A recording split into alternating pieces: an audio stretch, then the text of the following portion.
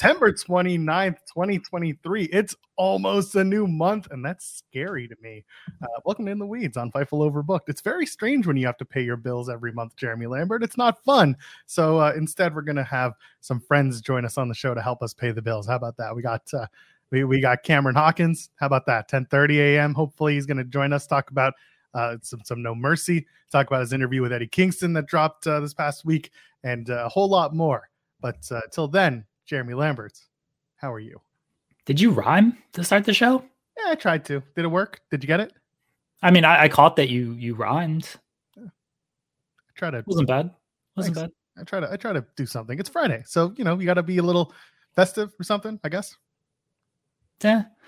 Is that what we're calling fans of the show? Dandelions? I don't think that's what we're doing. Some people call them weedies, and I don't know. Dandelions kind of feels.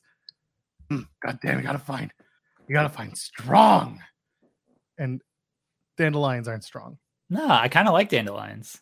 Yeah, because it's still worse than colliders. that is all-time greatest wrestling name for fandom. As long as we don't have to give Ryan any cut of dandelions, then I think dandies. Yeah. Hello, dandies. It's good to see you again. Hip hip. I can't wait until Zack Sabre Jr. is on commentary on Saturday, just calling everybody dickheads and shit. Oh, fuck. Oh, sorry. 5 minutes. 2 minutes.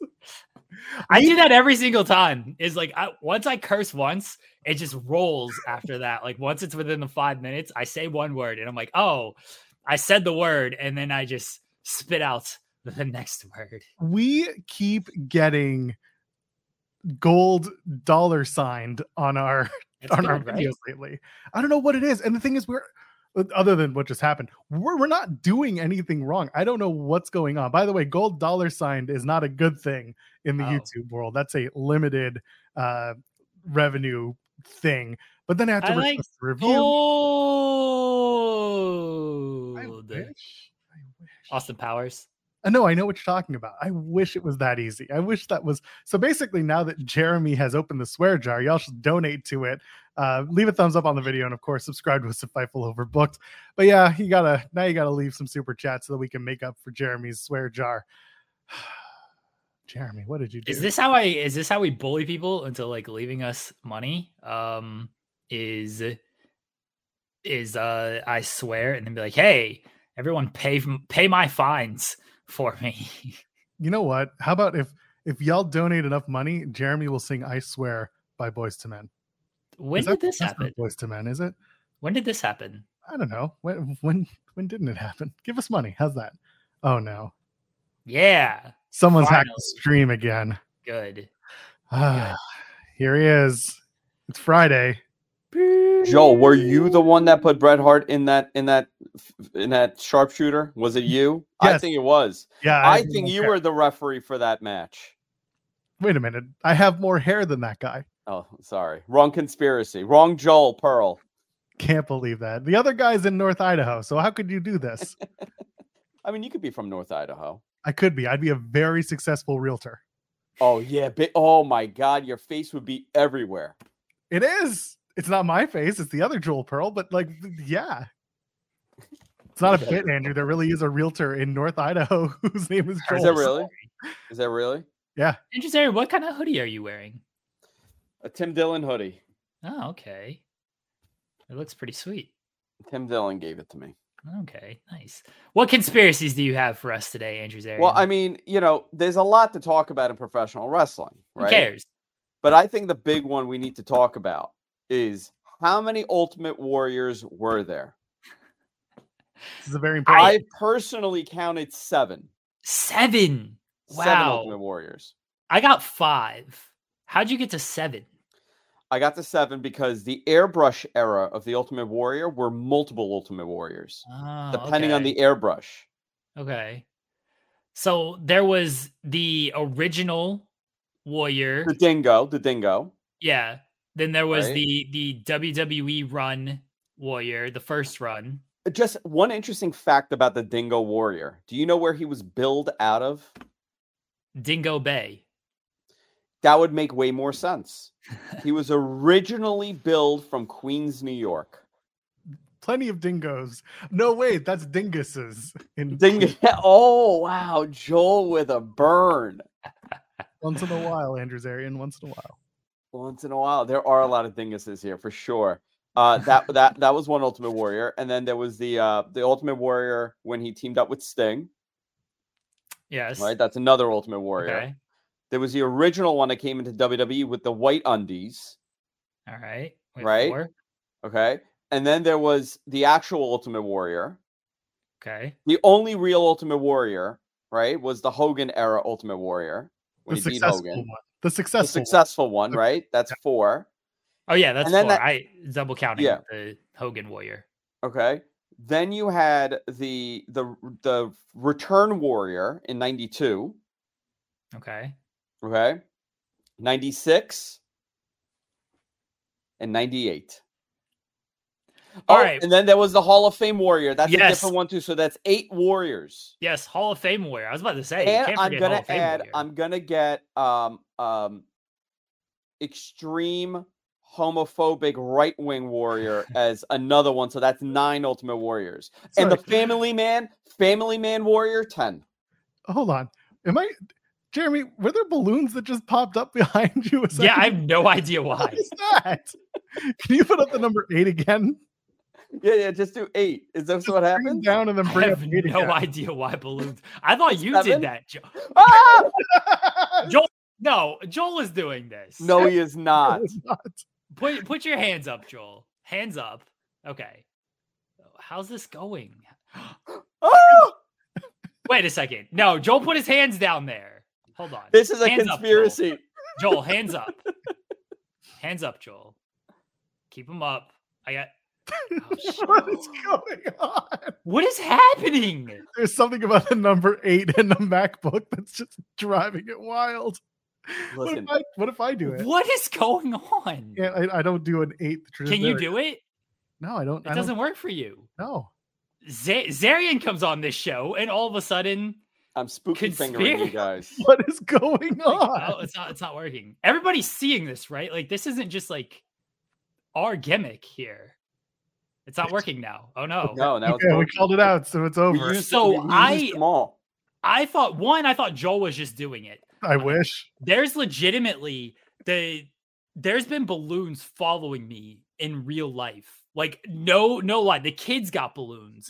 And the kids got balloons, and like it just drifts into our room at night. Like, we wake up and the balloon is just like in our face. It is just always. I was making coffee this morning. I turn around, the balloon is there. Like, balloons are just fall. I don't know what it is. So I'm very scared right now. I had no idea this is not a normal thing. Okay. You grow up and then you realize like this like childhood trauma that you've suffered from grandparents and great grandparents with their mystic sayings kind of becomes a thing. Do you know I cannot sleep in a room with a balloon? Well, can't put you in my guest room. That's where you keep all your balloons. No, look behind me. Have y'all been following this bit? Can't really see. No, I mean, we don't see them too often. I can't really tell what they are. Oh, those are Mylar balloons. Yes, Mylar balloons are apparently really bad for you, but I'm talking about latex balloons. Okay, yeah. Up again. I'm trying. There. Chi-Town Spurs sent a super chat saying, Jeremy, you got to get out of there. It's Pennywise's music. This is the scariest thing I've ever seen. I'm telling you. I told you, big wrestling knows that I'm exposing the truth. You are. That's so crazy. Tony Khan is sending those balloons as a threat. Zaria, you've got to. You're too close, Zaria. You're too close. I'm too close. I'm getting hot. It's getting too hot here. I got to cool off. Hold on. Cool off. We'll see you next week. Wait, hold on. This is the big question. Which warrior was WWE Hall of Fame warrior? Well, I mean, obviously that. Well, there was that. Oh no! Oh no! That's it. We'll never know. Zarian's too close. He got too close. Flew too close to the sun, like Icarus and his balloons. It is not my birthday. My birthday was 2 weeks ago. Actually, I don't know what these balloons are. Like, this is not a bit. Everybody, it's really not. It's not. But they don't work anymore. There it goes. They are. Fight them off. What is this bit? I wish I can't. Can I do this? No? Is this a StreamYard thing? I don't know if it's StreamYard. I have no idea. Thank you. Happy birthday to who was it? Where the chat's your younger brother. Happy birthday to your younger brother, MDB. Happy birthday. That was so weird. I legitimately thought you were just doing it. I thought you're like, oh, you just pushed it up there. You hit some button. That's funny. I swear it's not. And clearly we've seen that it's not the case. Yeah. The anonymous ITW general manager just sent me a photo of the birthday balloon that you were talking about. It follows me everywhere. Legitimately, like I'm sleeping and I wake up and it's just in my face. We go to bed and it's just in our room. I don't get it. It's in the kitchen. It just follows me. I'm tired of that thing. Now they got these balloons. I can't escape these things. Oh my God. Oh, this is scary. It's very scary. These balloons are literally following you into the digital realm. Guys, we got to do something about that. Why is it when it's 8? Are there 8 balloons that come up? Can we count these? Let's see. 1, 2, 3, 4. No, there's a lot more than 8. Yeah, there's more than 8. A lot more than 8. Something's going on there. And I tried looking it up. And I don't see anything. I looked up MacBook and 8 balloons or StreamYard and 8. I don't know what it is. There's a setting somewhere that's causing this weird effect to pop up on your screen. It's so... Oh my gosh. What have we uncovered? What has Zarian uncovered? He is here. He's bringing this. We are opening the Pandora's box of weird pro wrestling. It doesn't work when it's any other number either. Oh, wait, 2. Maybe it's the 2. Maybe it is because 2. Because when it go, because 8 is 3, so never mind. 8, so 2 and 8. What is happening? What is going on with this? Yeah, let's go with 2. Crest is in the chat saying you're a wizard. Wait,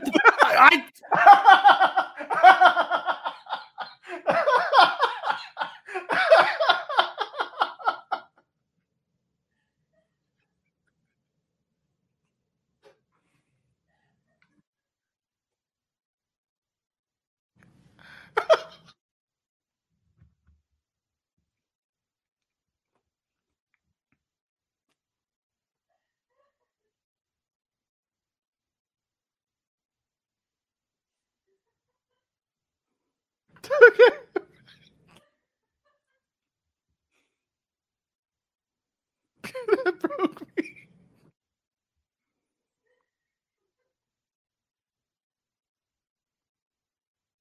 We're just gonna leave this. We're just gonna leave this dead air.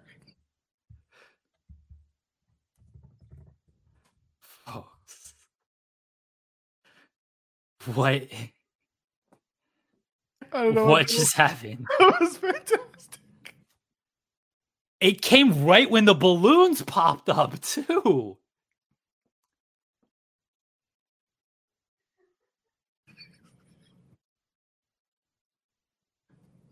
I love good comedic timing bits. That was great. Folks. That was fantastic. I told you this balloon just follows me. It just found you right there. It just came. Oh my God. Right. Oh my. Oh. Wow. That got me. Okay. We got it. It's funny because now we both have balloons in our background, so that's good. It's just the timing. The timing was impeccable. Oh my gosh. It just hit me in the head. Oh.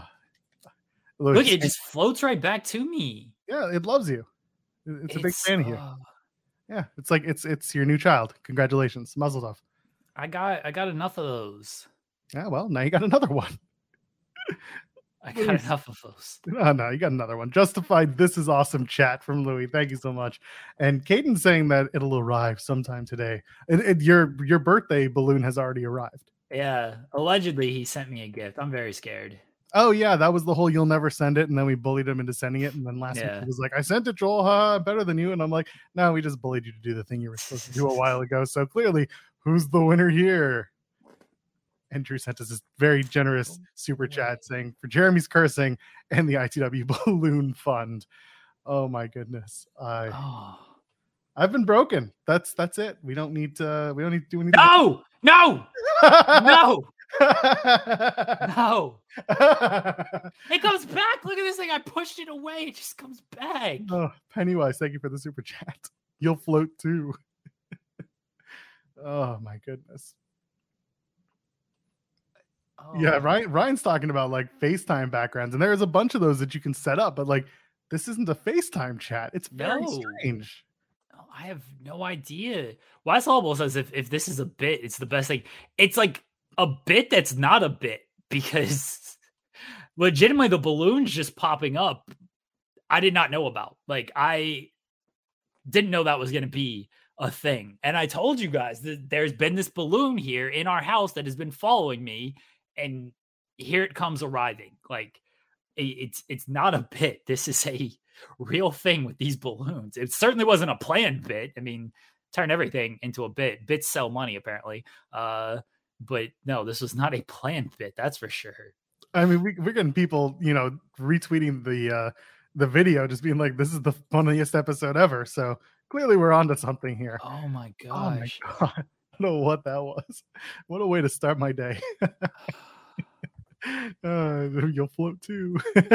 Oh man, what happened today? I said science is stupid. I'm quoting the great Bryan Danielson here. And now I think science is very real with balloons and just how all of this stuff is work. Zarian comes on and all of a sudden, like, oh man. I see Alan in the chat saying it's a new feature in macOS, but the question is, what triggers it? Because the numbers 2 and 8 did it. This isn't macOS 8 or macOS 2. So like, what are we doing? Is it macOS 10? What if you put up 10 fingers? It's not OS 10 because we're well past that. Yeah, it's very strange. I mean, it just, so 2 would do it. Oh, 2, there it goes. Okay, so 2 works, but yeah, like what? Why is it 8 and 2? Yeah, it's very surreal. Yeah, the problem is it's a Mac. Oh wait, it's like between 7 and 8 right there. Yeah, it might just be because I don't know. This is riveting. This is just riveting content. Yeah. Audio listeners are like, why was there silence for like a minute there? That's fine. I know how many audio listeners we have, and it's hand gestures. All right, look, I believe all of you guys. I'm sure there are like settings where I can like change all of this.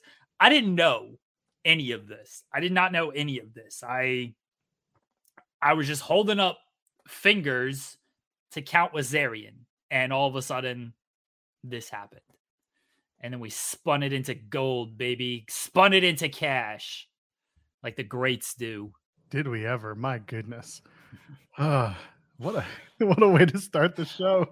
We're allegedly talking about wrestling today. There's like stuff to talk. I mean, we got Seahawk Cameron Hawkins joining us in like 8 minutes from now. So like, do we really want to dive into any type of big wrestling in 8 minutes? No. So we'll get into one thing. I was going to say, so my balloons that are here, that's been not a bit, but it's just kind of been a test of myself. These things have been here probably for about 3 weeks. And if you go back like to 3 weeks ago on this show, they were flying high, baby. And now they're deflated like my ego. So shout out to those balloons. I'm trying to get Impact Wrestling to tell me the dates for Hard to Kill 2024. It'll be in January because I looked up flights on a whim and I got like a $200 return flight if I can plan it right and the timing's good. I got to find friends who work at the Palms Casino and just go enjoy Impact at the Pearl at the Palms. There should be another Pearl at the Palms is all I'm saying, Jeremy Lambert. Oh, good luck with you and Impact. That's it's a hit and miss relationship. They love you. They love you over at Impact, except Steve Macklin. Steve Macklin's going to beat your ass, which I can't wait for. Good. Forget that guy. I hope I get a room at the Palms and they're next to his. And all I'm going to do all night is just bang on the wall all night. Just keep his ass up all night. I'm sure he'll probably get me back somehow. I won't say how, but he'll get me back. He'll just choke you out and force you to sleep. Why are you trying to? I mean, I'm trying to get you to fight Steve Macklin. You got a death wish trying to fight this man. I don't have a death wish. I have a plan that when Steve Macklin and I... Yeah, run away as fast as you can. That should be your plan. Listen, this past week on Impact, Steve Macklin was getting hunted down by Rhino, and Macklin goes to Bully, and he's like, hey, I helped you with PCO, so you got to help me with Rhino. And Bully's like, yeah, I know Rhino. I'll talk to him. And Macklin's like, talk to him. You're soft. And I'm like, okay, this is good. Suddenly Bully Ray is like my favorite human being. So I got a plan, Jeremy Lambert. I don't think it's going to end well for you, Joel. I mean, I'm for it. Go for it. Whatever you want to try to test Steve Macklin, good luck. I'm going to need a new co-host on this show. You might. Not might. We'll see. Ryan Sullivan's asking, back to my question, how much for Jeremy to sing All My Life? Are we talking the Casey and JoJo song or the Foo Fighters song? There is a difference in terms of money. Why did people want me to sing? This is a good one. How much for Jeremy to sing by the Crash Test Dummies? I don't know that song. Yes, you do. Once there was this kid who... You severely overestimate my knowledge of music that is not Taylor Swift related. That's very, very fair. Hey, did you know that Taylor Swift invented football? She did. So there was this football game last night against the Packers and the Lions. These teams didn't exist until this past Sunday. Taylor Swift just decided on a Thursday night, since there's nothing else on a Thursday, she said, hey, why don't we have football on a Thursday? But I don't need the Chiefs, Travis Kelce's team. I don't need the Chiefs playing on a Thursday night. I've already booked them to play on Sunday night. She invented Sunday night football. But let's do this Thursday game. So she came up with the Packers and the Lions because the Bears, who the Chiefs beat this past Sunday in the game that Taylor Swift invented, she's like, they need division rivals. Why not the Lions and the Packers? We'll put them on Thursday night. We'll call it Thursday night football. And then thus we had the Packers and the Lions on Thursday night football. Thank you, Taylor Swift. Your power. Hashtag bow down. Yes. I thought that was tonight. I mean, it is tonight, but yes, Taylor Swift invented football, Sunday night football, because we have nothing better to do on a Sunday night. Taylor Swift invented that. So yes, there we go. Oh, Warrior Wrestling's in the chat saying that they hope it's Frank the Clown. AEW should take. You know what? Keep Frank the Clown away from AEW. Okay. I want to continue enjoying AEW as much as I can. So keep FTC LLC and all of its associates the hell away from my AEW. You really want him there, don't you? In AEW, I wouldn't mind Frank the Clown in AEW. He's fun. I like him. What? You just have bad taste, Joel. I'm sorry. No, I agree with Warrior. We've suffered enough. Go back and check out our interview in the archives, as Connie would say on any podcast that he hosts. Go back in the archives. And anyway, I'm not going to do that. Cam Hawkins is going to join us in a few minutes. And the only other thing that I wanted to point out was I saw the Observer talking about Roman Reigns and the November 4th Saudi appearance. No real shock there. Throw out a name. Who's he going to face? They did that. Wasn't this a story last week? Probably. They just like rehashing stories. What are we doing? Maybe. I don't know. Hey, did you know that WWE has creative plans for Jade Cargill? Did you hear about this? No, this is new. I didn't hear about this. WWE has creative plans for Jade Cargill. What do they entail? Do we know? No, there's plans. Plans can change. Oh, dude! Wow. Okay. Yeah. Well, I mean, our plans haven't changed, and he's a little early. So if he's ready, he can give me a thumbs up. Oh, he did. He played it cool though. He was like, "Oh, they're talking to me." Okay, folks, joining us now from. You know what? I'm just gonna say it. He's from Fightful. Okay. Because he does a show with us now, so I can just say Fightful, and he can fill in the rest of the gaps. Ladies and gentlemen, friends beyond the binary, the one, the only Cam Hawkins joins us now. Hi, Cam. Hey, guys. How's it going this morning? Doing well. How you doing, buddy? Doing all right. Look at that. He's from The Ringer as well, Joel. Give him proper accreditation. I'm from Camp Springs, Maryland, is where I'm from. Thank you. I did add in the video description, yes, the Ringer's involved because Cam writes wonderful words, better than I can speak them. So yeah, we're good. We also host the show on. So that's man. How's that show going, by the way? You and Rob Wilkins do so it's crazy. So like, I love Rob. Number one, let me start with love. You start with love. I love Rob. I told Rob, I said, Rob, I'm not doing a weekly show. I'm not doing it. I will do a show monthly because we have people like you, Joel, Jeremy, who do this thing very, very well. And I, believe it or not, I'm kind of to myself. I kind of exist in my little cave like very often. And so I read everything. I listen to everything. Like, I'm the guy who I'll watch like Dan Le Batard talk about a thing, and then Stephen A. Smith talk about a thing, and then Skip Bayless talk about a thing. You know what I mean? Like, I get all of the information. And so I'm always like, I don't necessarily have anything new to contribute to the weekly wrestling conversation. There are people who are very good at it who do it. So I said, Rob, I'm not doing a weekly show. Somehow Rob decided that the show was weekly. And I'm like, all right, well, but the last 2 weeks, Rob's been very good to me. As I bring the show down, I was very public about it. I started therapy, and that was very important for me. And part of me doing therapy was adjusting my schedule a little bit. I was a little bit more to myself about the things I was doing.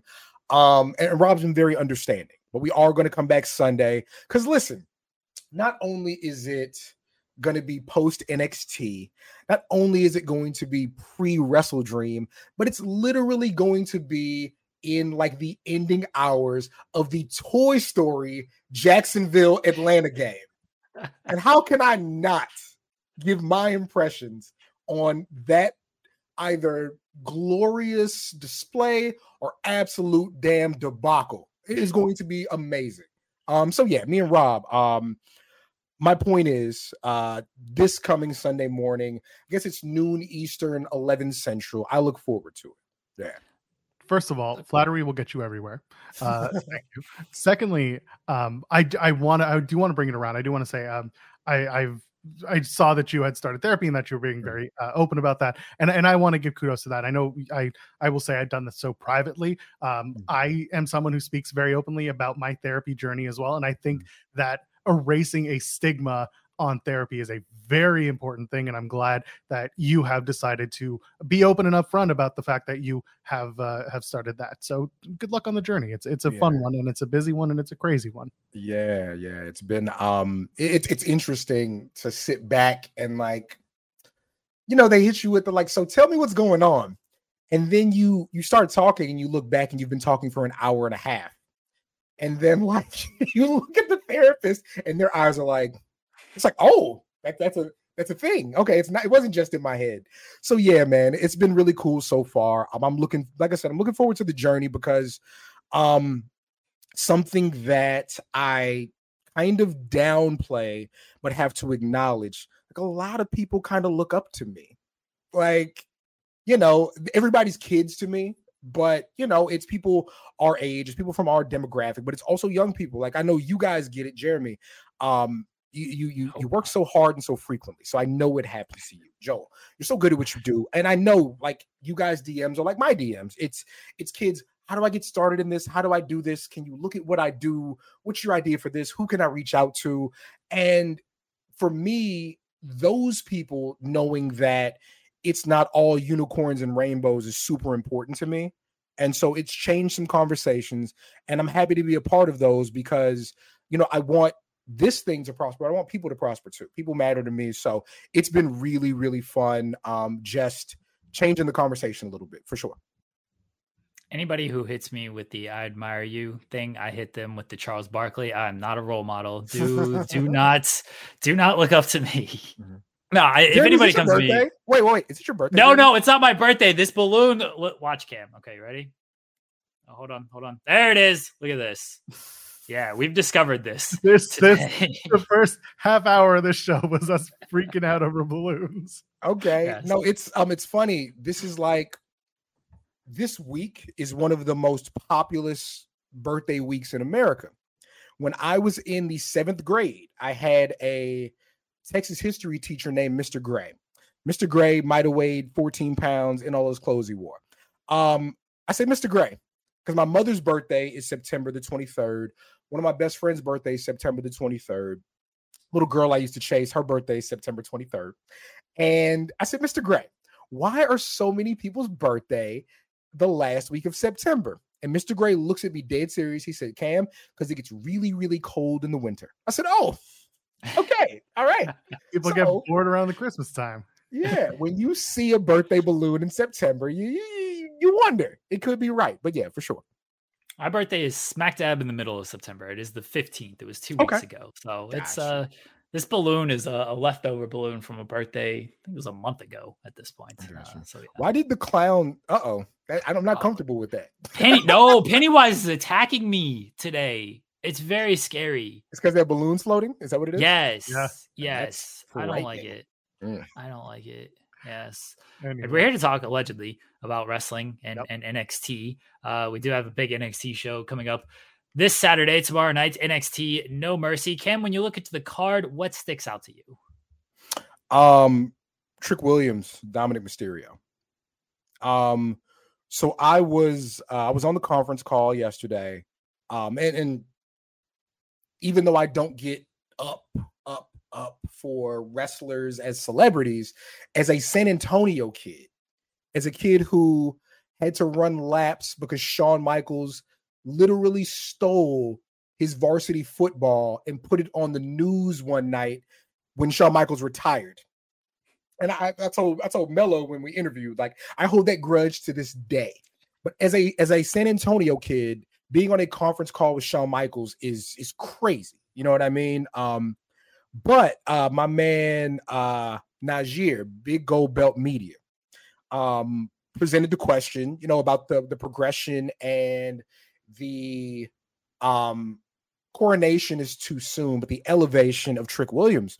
And Shawn Michaels was very honest. He was like, listen, he is one of the 2 to 3 hardest working people in this building.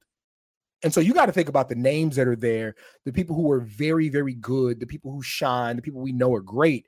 Trick Williams is in there working. He asks questions. He wants to get better. You got to remember, Trick Williams was a receiver at South Carolina. The kid has swagger off the charts. And swagger is one of those buzzwords to say somebody's cool. No. You don't understand.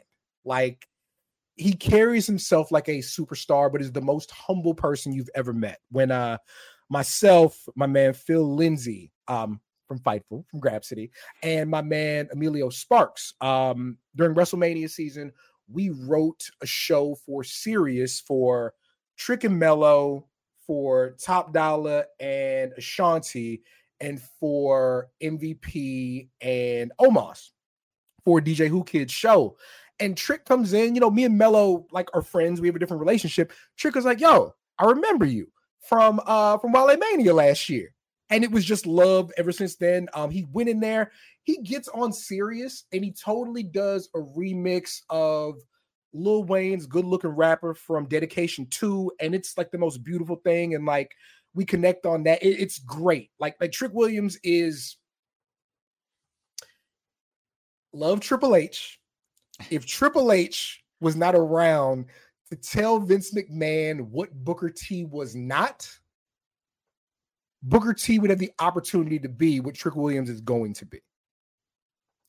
He is just special, man. Like, you don't, again, Joel, you're from up there. I know you know what's going on down here, but Jeremy can speak to it, man. Like,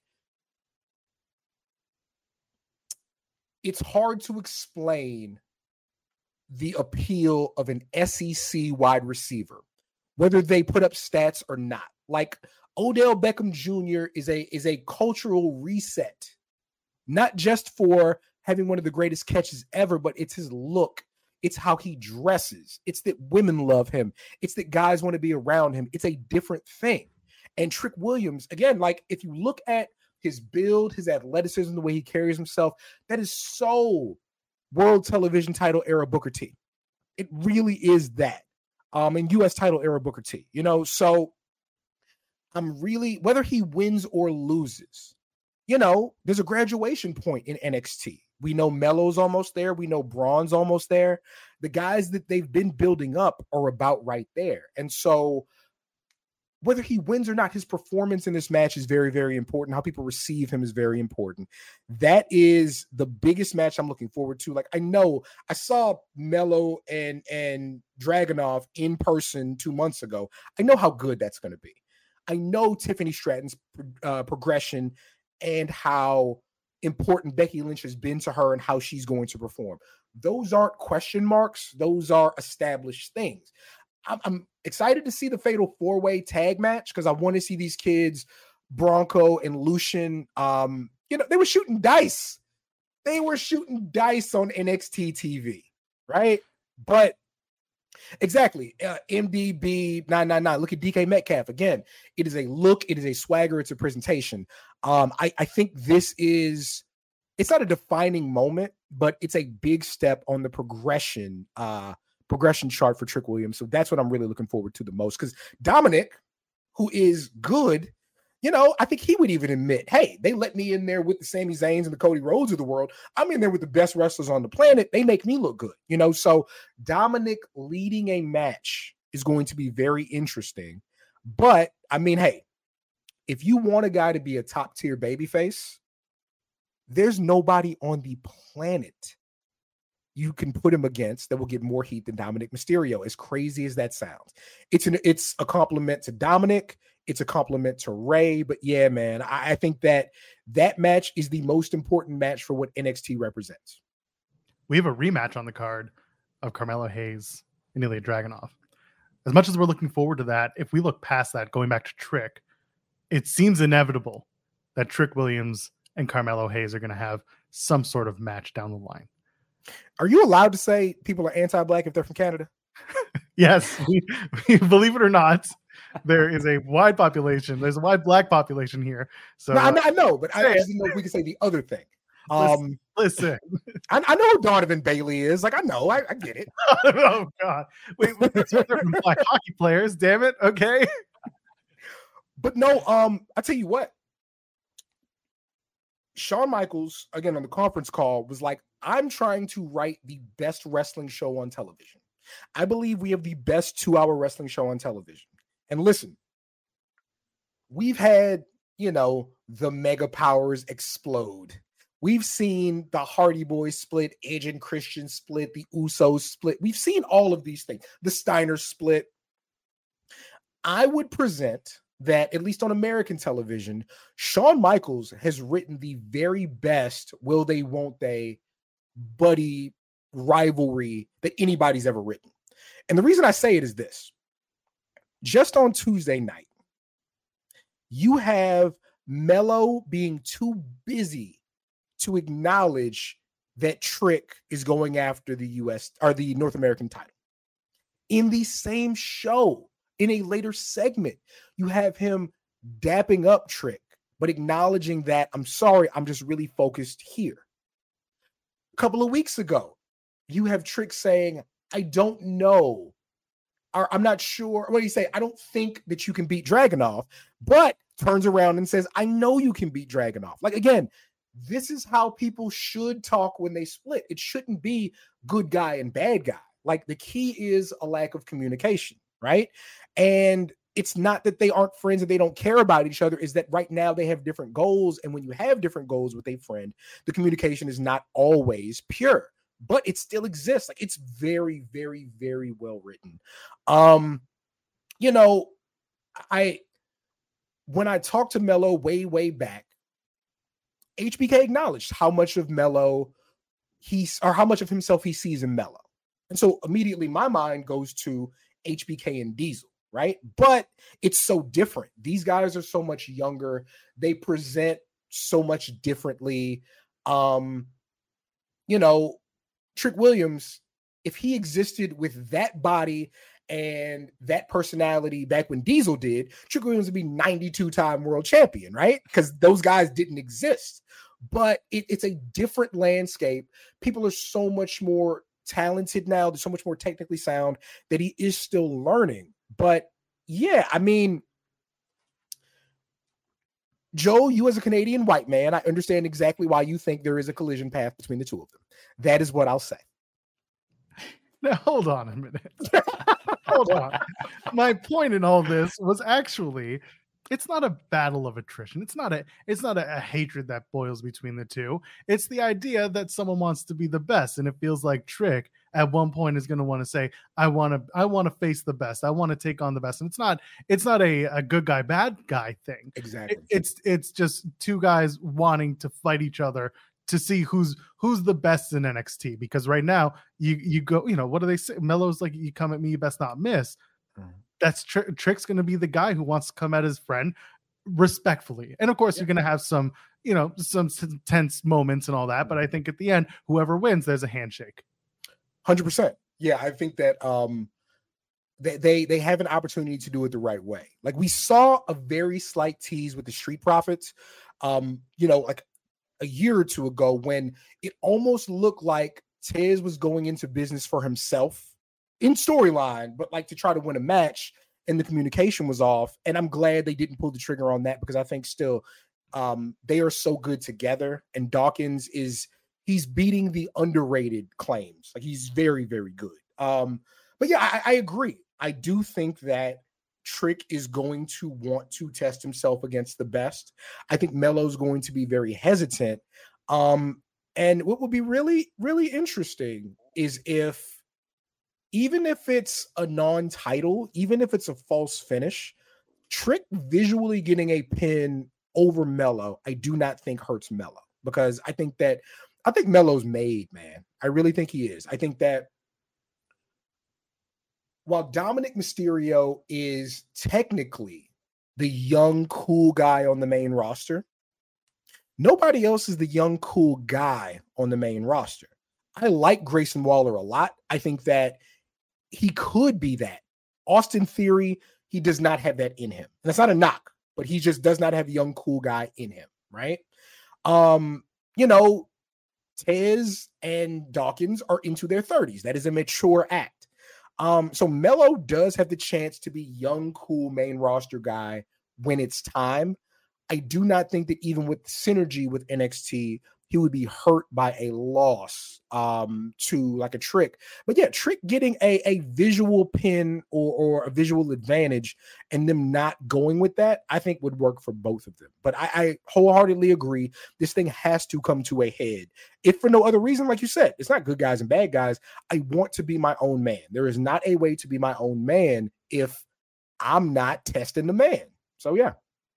What did Shawn Michaels say in the media call yesterday? He's like, too many stories are just, grr, I'm mad at you, grr, I'm mad at you, let's fight type of thing. And this could be not that. And New Day talks about all the time, we don't want to split. We don't want to do any type of match. If we got to do a match, here's kind of the way we want to do it. Right. But otherwise, we don't want to do any type of like turn on each other thing, because that is the cliche in wrestling. And yeah, they do have a chance to do something different with Trick and Melo. I'd be fine if they don't have a match. If maybe Melo loses to Ilya, goes up to the main roster, since they like having them lose titles and then going up, and then Trick can go after Ilya type of thing. And then maybe you bring it back up to the main roster at some point, or Trick gives him the vote of confidence before he goes to the main roster.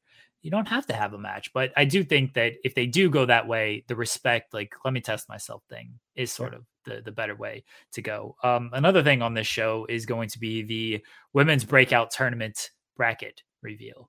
A lot of talk of Jade Cargill. Is this, if you were running NXT, Cam, is this where you would introduce Jade Cargill? No comment. Are you scooping here? Can you DM me the scoop so I can pre-write the story? Listen,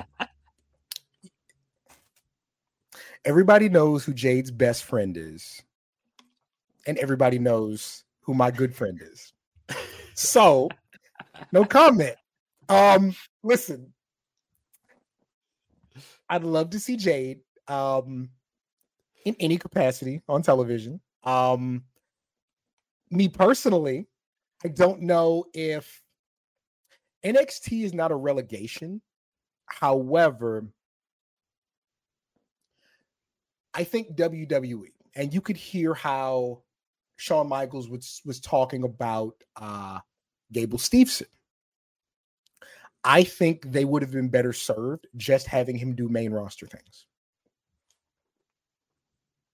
Why is even if it's limited? Because again, I was in the building when Gable Steveson got booed out of the building. I do not think Jade Cargill would get booed out of the building. What I'm saying is,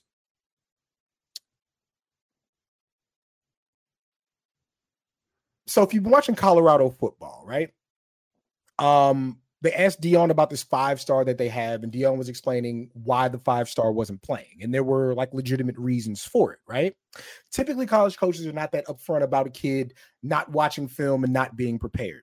And it's not saying that Jade is not watching film and not being prepared. It's saying that you guys get the same emails I get. Jade Cargill is the first wrestler, at least since I've been on WWE's communication email list, to get an email blast about signing. Okay. I think that you have her work at the PC, but you don't have her touch anything before she touches Raw or SmackDown. I just don't think you do. Okay. I just think that you put so much behind it that she needs to be in that higher space. I don't know if college reps benefit somebody whose debut match was against Shaquille O'Neal. So you think it's a straight out of high school, straight into the pros scenario? I think that there's never been a prettier Kevin Garnett. Damn. I say LeBron, high school, right into the pros. I do like the Kevin Garnett. I just think and Jade Cargill will tell you there's still work to do in the ring, right? But I just think again, NXT is not a downgrade for anybody because I think it's very valuable. You talk to a lot of the talent who's been wrestling around Io Sky will tell you that NXT was valuable to her because as good as she was, I need to know where the camera is. You know what I'm saying? It has its value, but this is also somebody who's been on TV for a few years. I just do not think that you put them in AAA ball. I think you put her up, you put as much around it as you need to. You drop those bumpers if you're bowling, do whatever you got to do. But I do think you start her on the main roster and go from there. I think there's a good argument for that. I really do. You do have to DM me the scoop so I can pre-write the story. I'm not DMing you shit. That's part of it. That's part of it. I asked Ricky this yesterday when he was like, "Oh, I know who the Retribution people were." Yeah, and guess what? I bet you he sent you exactly as many DMs as I'm going to send you. But I tell you what, my close personal friend, my little homie Lola Vice, though, I'm excited for her, man. I really am. I don't know if it's her tournament to win, but we got cool WrestleMania weekend. We didn't really in-depth conversation. I say, look, you a lot of hype behind you. You got the MMA background. Clearly, you're great looking. I said, listen, you cannot go in there and on social media talking about how you can beat these girls up in real life. It's not going to sell one single more ticket. It's not going to get you one more fan. That character that you present that, get in that ring and do your thing, but do not gas it that way because it has not worked for anyone. It didn't work for Riddle. It didn't work for Ronda. That's not the game. That's not what you're presenting. And I think she was really receptive to it and appreciated it. I love how she's been presented. I love that she's next to Elektra Lopez. That's fantastic for me. Pretty sure that was you who did that. Yeah, man. Hey, listen, I'm not going to say I made it happen. I don't got no pullback there, but I might have made a prayer circle with the homies to make sure that's how things work out. But yeah, I think her in there as somebody they put a lot behind. I think something like that has more value for her on the come up than it does Jade, who has been big time undefeated streak champion elsewhere. I just think that you got to push her past that. If for no other reason, then you presented it like a big deal. I think they do see a lot in Lola Vice. By the way, I listen to a lot of her interviews and she comes off very well. She comes off very passionate. It just carries herself well. And you're right. Like, I didn't realize that you were the one giving her this advice, Cam, but she does not talk about like her MMA background of like, yeah, I could go in there and just hold my own and beat everybody and it's fine. She talks about like, no, I'm training. It's very hard. Like, she does say maybe there's a little jealousy from some women because I'm in this position and they're not. But look, that's Tiffany Stratton says the same thing. That's the game, right? Like, people are always going to be fighting for a certain spot, but she comes off very well in interviews. And the fact that they trust her to do a lot of those, I always think says a lot. I recommend to everybody, if you find yourself with a very large bottle of champagne and a few solo cups, you'd be surprised at the conversations you can have with people in good positions. So, are you trying to just walk around with a bottle and a couple of cups and listen, you can give some good advice for sure. I don't know if I can do that. I got to go to the liquor store. That's an investment. You know how expensive champagne I didn't say buy the champagne. I mean, we had bottles on deck, baby. It was different. Well, now that you Wale Mania. Yeah, man. Yeah. But now that you qualified it, now I can't actually figure it out. Oh, anyway. Listen, I will go back to the Jade thing for a second because I just wanted to put this out there. Not once in the women's breakout tournament that they've presented it has there ever been someone who comes in and dominates the field. And you can tell that story just one time. And I think Jade is the person with whom you can tell that story and have her just prove I don't need to be here, but I'm here, period, in a story. And then it leads her to bigger and better things. That's my feeling, because they're going to do the announcement of the tournament brackets. You've got a big, hot Becky Lynch, Tiffany Stratton Extreme Rules match. There's room there. I don't know. That's just my feeling. Yeah, hey, listen, steamrolling a tournament, that's different. I'm with you on that. That could be really cool for sure. Cam, before we let you go here, we got to talk about your conversation with Eddie Kingston and how this came about and whether or not he was going to hit you with the spinning back fist over certain comments made a while ago. Yeah, man. So I know you guys have probably read the transcript on Fightful.com. I don't know if you guys got to actually listen to the podcast because Eddie's, we're not the same guy, but, me and Eddie probably hang around the same people, got into some of the same stuff, look at the world kind of similar. And so when you listen to the podcast, it's way more of a conversation and jumping in between each other. But how it came about was simple, man. I watched Eddie win that championship. I've read his Players Tribune stuff. I've always said his authenticity is just off the charts. I hit AEW the moment he won that title. I need to talk to Eddie. And they obliged, man. I caught him, on a mini press tour. And Eddie being Eddie, we get on the phone because Eddie don't like Zoom, right? We get on the phone. And so we're talking, man. And, how do you feel about winning the title, man? Who's the first people you talk to? What does it mean to do it in New York? And would you trade this for a Knicks championship? And he's like, of course I would. What do you mean? But what was really interesting, so there was, you always forget where the original tweet comes from. Basically, somebody said on TikTok, Vince McMahon convinced the world that world champions can only look one way. And I was like, it wasn't Vince McMahon. Like, even if Hulkamania is Vince McMahon, like, everybody kind of operated on the same system.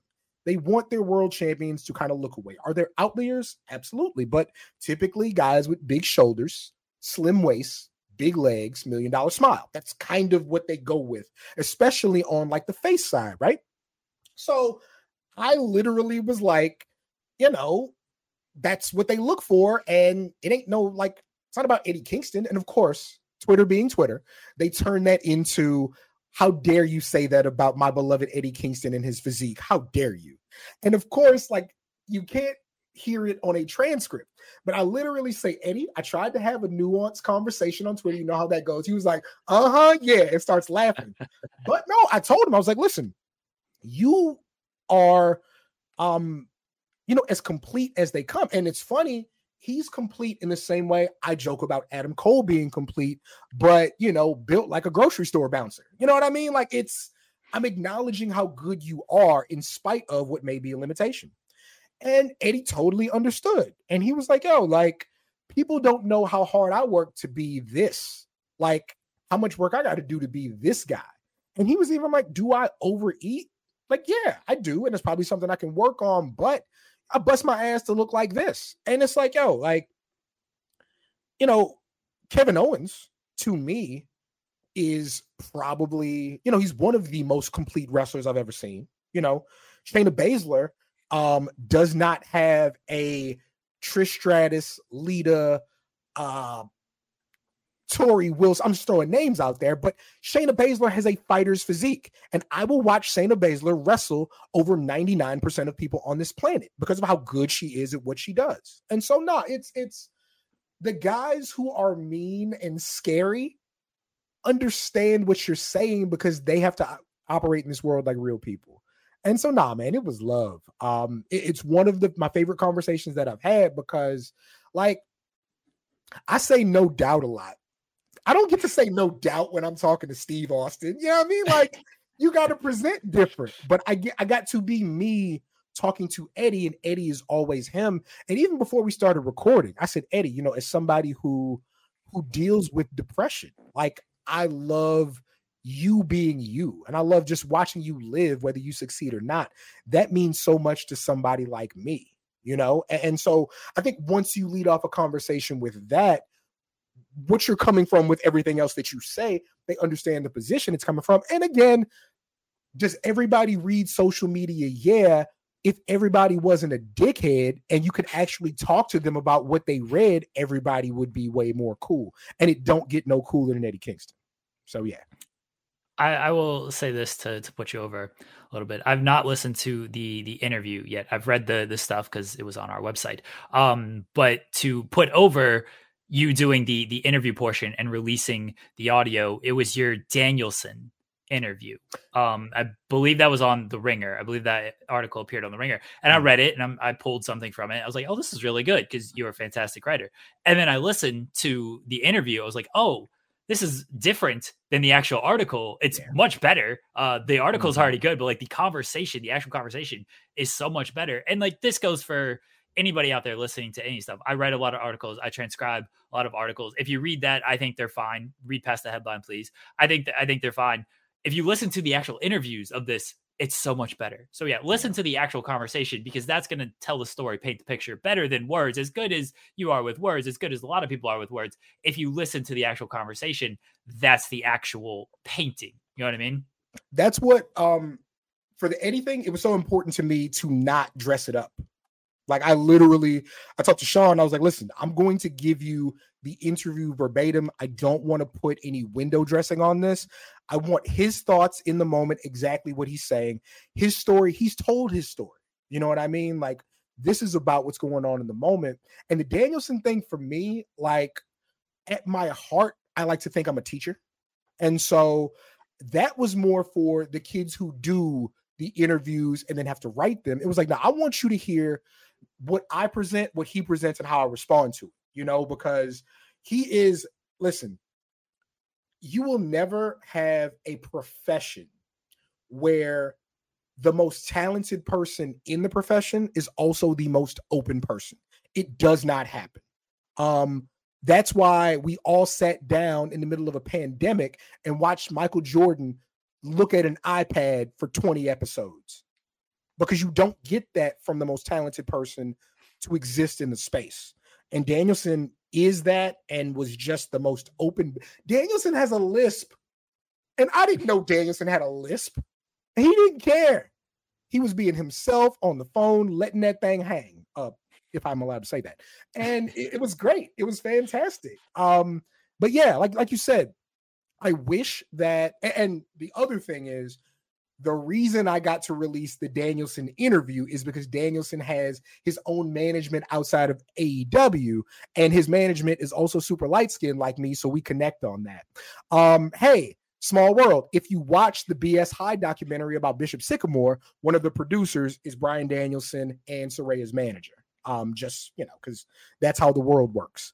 But I watched that this week. It was great. He's great. But yeah, I wish that we got to release more interviews, but a lot of that is, and you guys have done this, hey, we got to cut out what they said at minute 20, minute 32, minute 48. Because listen, we've been talking about NXT. Listen, like you said, who told you that? Lola Vice.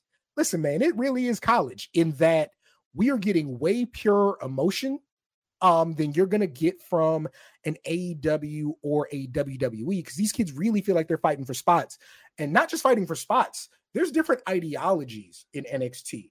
There are the kids who have only ever wrestled at the PC and the kids who ain't kids who've been doing it for 10 years. Sometimes there's a clash. And it's not coming to blows, but there is a difference of opinion. And so, yeah, you're not always getting the raw uncut. We have to edit that. But yeah, I was blessed enough to get to talk to a Bryan Danielson who literally does not care what he says, and nobody's going to stop him from saying it. So, yeah. And that's why we do live interviews exclusively on this program. There you go. So that way, if anybody gets mad at us they can just say it afterwards. Caden, I saw your $1.99. I know it costs $1.99 at 7-Eleven, you asshole. So please leave me alone. I don't think he's that smart. Let's not give him that much credit. Yeah, I think he was just going for the cheapest option. Yeah. I respect it. Shout out to Caden, man. Caden's down at University of Florida doing his thing, holding it down in the swamp, man. That's my guy. Ken, we appreciate you joining us today. Let everybody know where they can find you at. Absolutely. So Twitter, Instagram, Seahawk, CEEHAWK. Most recent work with Fightful, of course, an interview with Eddie Kingston after becoming the Ring of Honor World Champion. A really fun conversation about rivalries, about destination, about future plans, about finally getting in Claudio's ass. Really, really fun convo. So salute to him. Most recently with The Ringer, prior to All In, talk to my man MJF.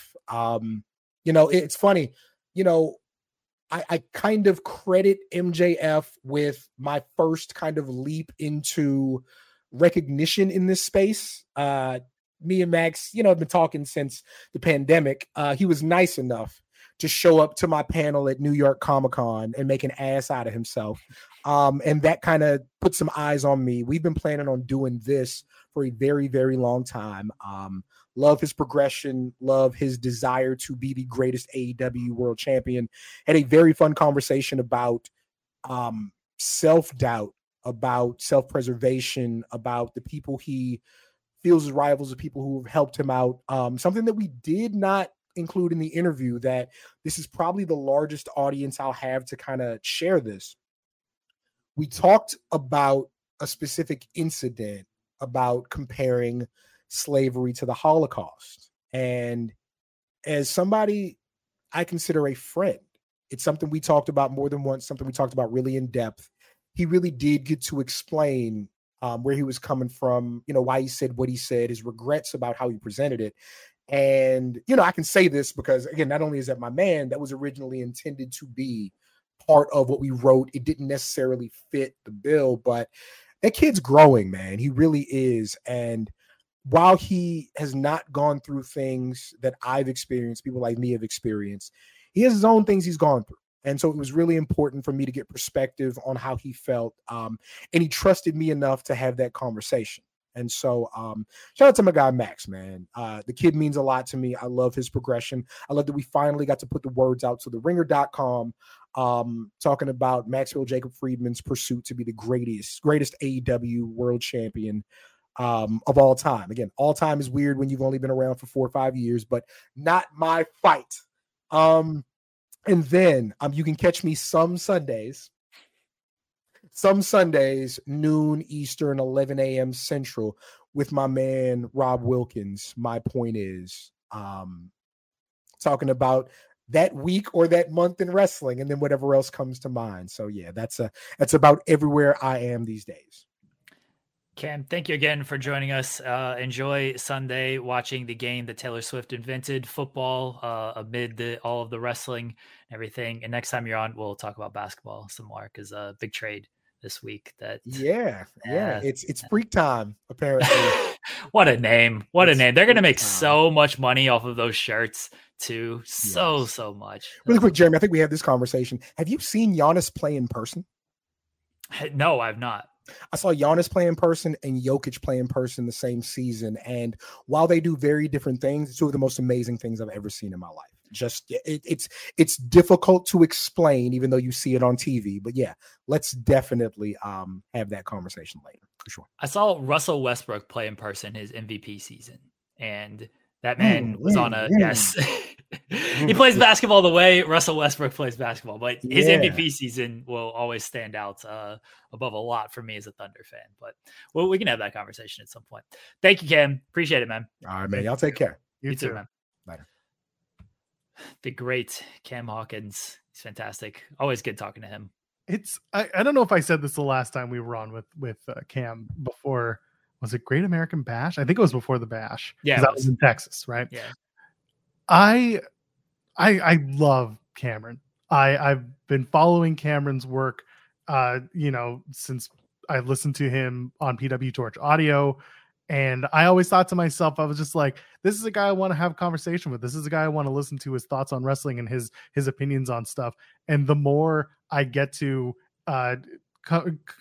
conversate with Cam in the space professionally, the more I am happy to call him a colleague and a friend. And I never thought that I would have the opportunity to sit and have these chats with him. So I'm appreciative of Cam. I really am.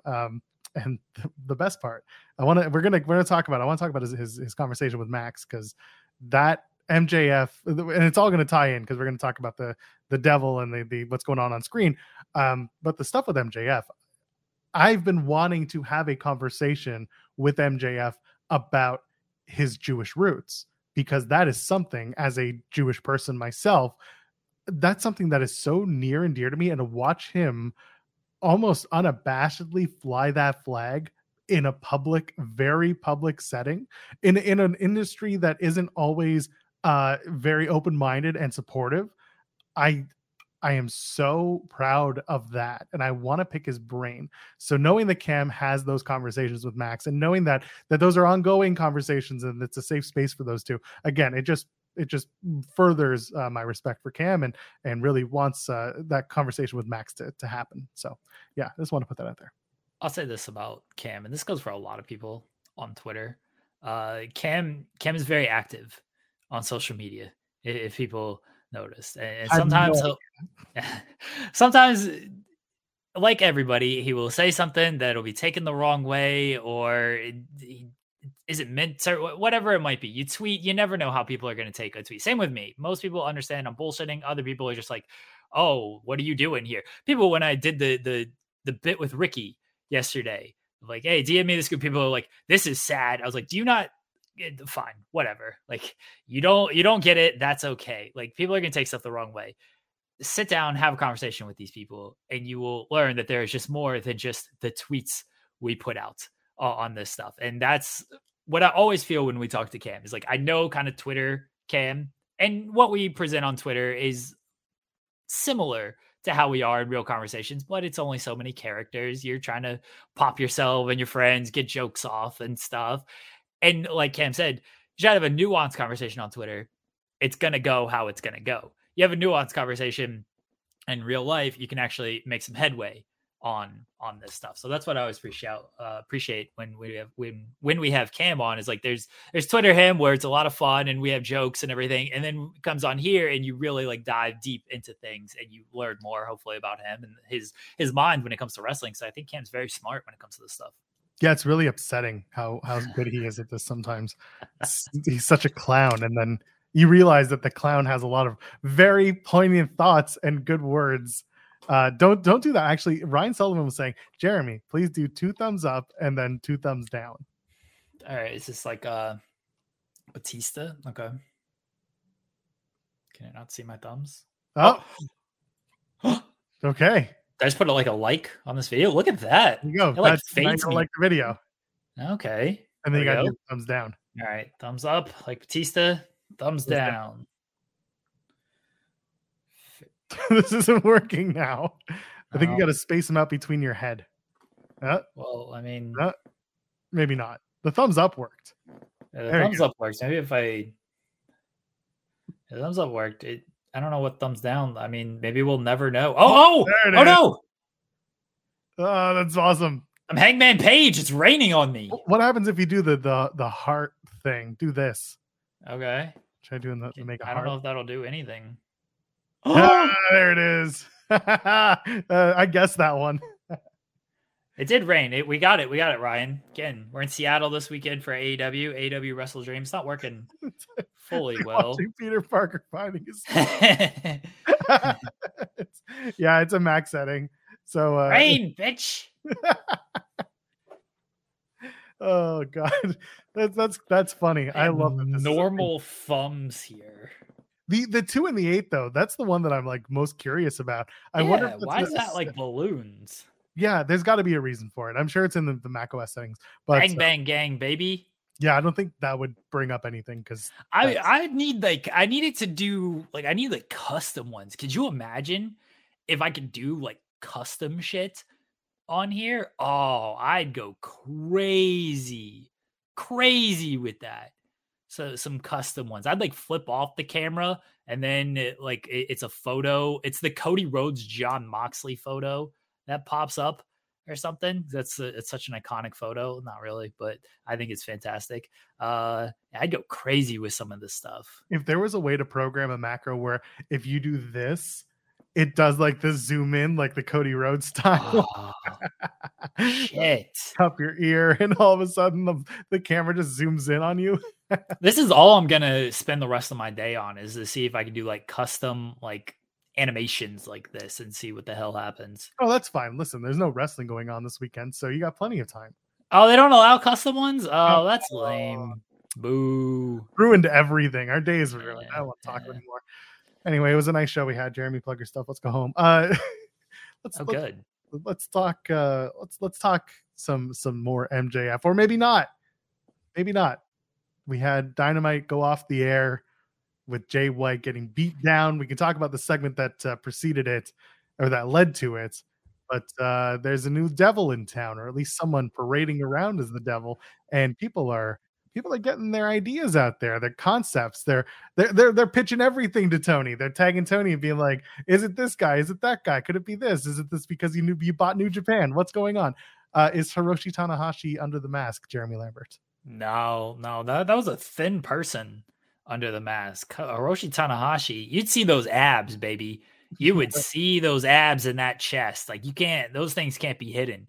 All black ain't hiding those, man. It was the posture. If he had the posture, it would be him. Then the flow, the hair would be coming out. All right, I've seen MDB bring this up. It's got to be a bit at this point with MJF, because it is very noticeable. His hands, I tweeted about like his hands tanned like months ago, because it was always a different color than the rest of him. I feel like it's a bit at this point, and I respect it if it is. Yeah, no, I've seen other people comment on it as well, including one Allison Catch. She has made reference to the levels of tan involved in MJF's story. But yeah, so this all starts at Grand Slam. There was the incident during the main event where Adam Cole comes down the ramp, jumps, and his ankle looks all out of sorts. He's kind of gingerly running on it and trying to be a part of it. And then we're wondering what the hell's going to happen, because there's a tag team match at Wrestle Dream for the Ring of Honor World Tag Team Championships. It was supposed to be Better Than You Bebe against the Kingdom. Instead, they come out, does Better Than You Bebe on Dynamite, and Adam Cole's like, "Yeah, busted up my ankle real bad. Got to get surgery. See you later, Toodles. Love you, bye." And then, of course, we have the Kingdom come out, and they're like, "Adam, you gotta cut." This was weird, by the way. Just the whole idea that Adam Cole like went off into that sweet hospital good night with the Kingdom and left MJF on his own. That was weird to me. And then we have Jay White come out solo, leaves the Bang Bang Gang at home, tells them, don't. We're going to do this one-on-one. They do a little promo off. It's a 20-minute segment. And then at the end of the night, we see the people beat down, all in black. Retribution's back, baby. They take out Jay White, the heel, by the way, which was, it's a whole other story, a whole other can of worms. And then we see the Devil's back. And we don't know who the Devil is, and speculation has run rampant. Jeremy, where was Alex Coughlin? Where were the Bullet Club War Dogs? Where's David Finlay? I assume they're in Japan. I don't know if they've been booked recently, actually. Look, it's a good whodunit. It's a good mystery. And I think like I've seen a lot of the stuff, the theories. I've seen a lot of the storytelling that they're doing with MJF and Adam Cole. It's a really good story. And I don't know how they're going to tie it all together. I said this before, All In is like they got options here. And whatever option they're going to go with is probably going to be a good option because both of these guys are good and they're telling a good story. But it's where you go after you choose your own adventure here that is going to not define the story, but kind of set up the future of AEW. And now we're still looking at that because the option they chose was, hey, let's continue to let this play out. I've seen people say it might be a work type thing. Sean reported that if it's a work, they're doing a hell of a job working everybody here. Cole's on crutches. Britt posted the photos, but only one of the photos had Adam's face in it. So, and that was just him getting wrapped up. You could just wrap him up to wrap him up type of thing. Then to cancel the match with Chris Danger from DPW. I would imagine, if they're in on it, DPW would probably have liked to follow through on that. I don't think that, they set up the ROH tag team title match for Wrestle Dream, and you would think that like, oh, well, you're advertised, Adam Cole's advertised, you want to see Adam Cole. Oh, Adam Cole's not being pulled. I don't think like too many fans are going to be upset that it's like, oh, wait, you've told us Adam Cole was going to be wrestling and now Adam Cole is not wrestling. Like, how dare you? I want a refund. Like, that match was kind of throwaway-ish on the card in terms of like what you want to see. Is it cool to see Adam Cole and MJF wrestle? Sure. But it's like, I don't think too many people are buying tickets to see the Righteous against MJF and Adam Cole. So I can understand, but Tony doesn't typically like to do that, right? If he advertises something, there's typically a follow through on that. That's why I'm leaning more towards he's hurt, but I think they can get something good out of this, and this whole thing with the devil might be something good. The biggest theory is, Adam Cole is the devil because there were 4 guys attacking and then the devil comes into screen.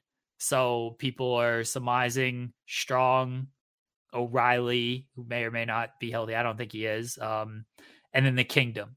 And let's be very clear about this as well. The people attacking does not have to be the reveal people. You will have your people who are very online, who are like, this is not that body, this is not this person, this is not that person. But if you're thinking you're stretching this out for a couple of months, it doesn't have to align in that same way. It's just the visual of who is there during this, not the visual of the actual body of the people. Yeah, I saw a few people online trying to superimpose Adam Cole over the body of whoever was playing the devil, and that was a fun one. Hello, Eggman. Well, Sean, what's that? Didn't even have time to take it out of my meal prep container, but oh no. Nonetheless. Here I am just thinking you're lazy and just putting things in containers so you don't have to wash them so well. You're a busy man. I'm a busy man. I've got oatmeal too. Oh, that's fair. Nice. Jeremy, should we show Sean your new party trick? Okay. Which one? Whichever one you want. Going with the ping pong balls? Oh. So listen. You think you can fool me. You think you can do well. You're making all this money. You bought yourself a new iPhone. I know the gimmick. No, I don't have a new iPhone. I've had this one for like wait. 5 years now. This isn't from an iPhone. Wait a second. No. Destiny FOMO lied to me. No, this isn't from an iPhone She at got all. little balloons and hearts and gimmicks on her FaceTime. And wow. Wow. So this is the first 20 minutes of our show this morning. So what is it? An app or something? No. Look, Sean. Oh, you missed it. I'll do it again. I see it. There it is. Look at that. Are you now a Chiefs fan? Yes, the inventor of football, Taylor Swift. I am. Love the Chiefs. Always been a big Chiefs supporter since Sunday when football was invented by Taylor Swift. Travis Kelce. Always loved him. Yeah. I thank her for that. Yeah. She put football on Thursday night because we had nothing else to do. I gotta say this. Absolute appointment viewing is watching Swifties roast Zach Wilson this week. I will be seated for that, as they say. I will be ready. I will be prepared. Yeah, it's gonna be good. I also had another good football tweet, Jeremy. I said if the Bears and the Broncos played on Monday, that WWE Raw would hit 300 million viewers. Now, people are going to tune into that Bears and Broncos game just for the disaster of it. People love a good train wreck. Race to the bottom. Yeah. There's 2 0-3 games this week. My team's involved in one of them. So hoping for a tie. Be great. Be great, honestly. Sean, who was under the mask? It was me. Okay. And then I took it off and everybody cheered after I hit DDT on Shaza. No, this person didn't do an impaler DDT, so I don't think it was you. No, they certainly ain't going to do one as good as me. Fair. That much I'll say. What if it was Gangrel under the mask? Gangrel could. Gangrel liked mine. I know. That's why we got to get him under the mask. Just to prove you wrong in this case. That's why when people are like, man, shitty DDT, I'm like, listen, you can say the crowd didn't make noise. You can't say the DDT was bad. I'm sorry. You can't go that route. It doesn't work. Gangrel already told me it was good. I had someone say, I would more listen to Jake the Snake Roberts than Gangrel. And I was like, well, I'm sorry. He actually wasn't there at Black Label Pro. And also, he's never done an elevated DDT in his life. Do we have an Edge update, Sean?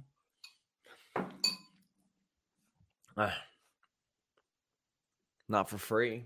There you go. All right. FightfulSelect.com. Right now, you can get a year of Fightful Select for $51 a year. That is almost 2 months off. It wouldn't let us round up that percentage to make it 2 months off. But hey, that deal will be active through Monday. But you can do annual subscriptions of FightfulSelect.com now. We highly encourage you to do so. It would mean an awful lot to us. How is this deal in comparison to Absolute Scoops? Well, I mean, he works there, so.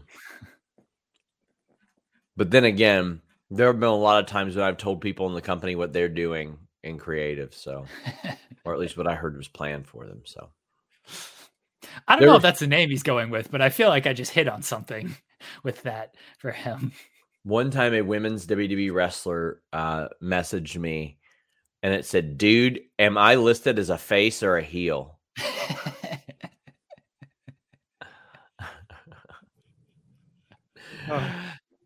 I still don't know the answer to that question based on their subsequent creative. So now I want to know who it is. I'll tell you in the chat. I was going to say, I have a theory as to who it is. Yeah. Spoiler. There you go. Oh, okay. It's not who I expected. I think I actually knew this story. I think I actually knew this one.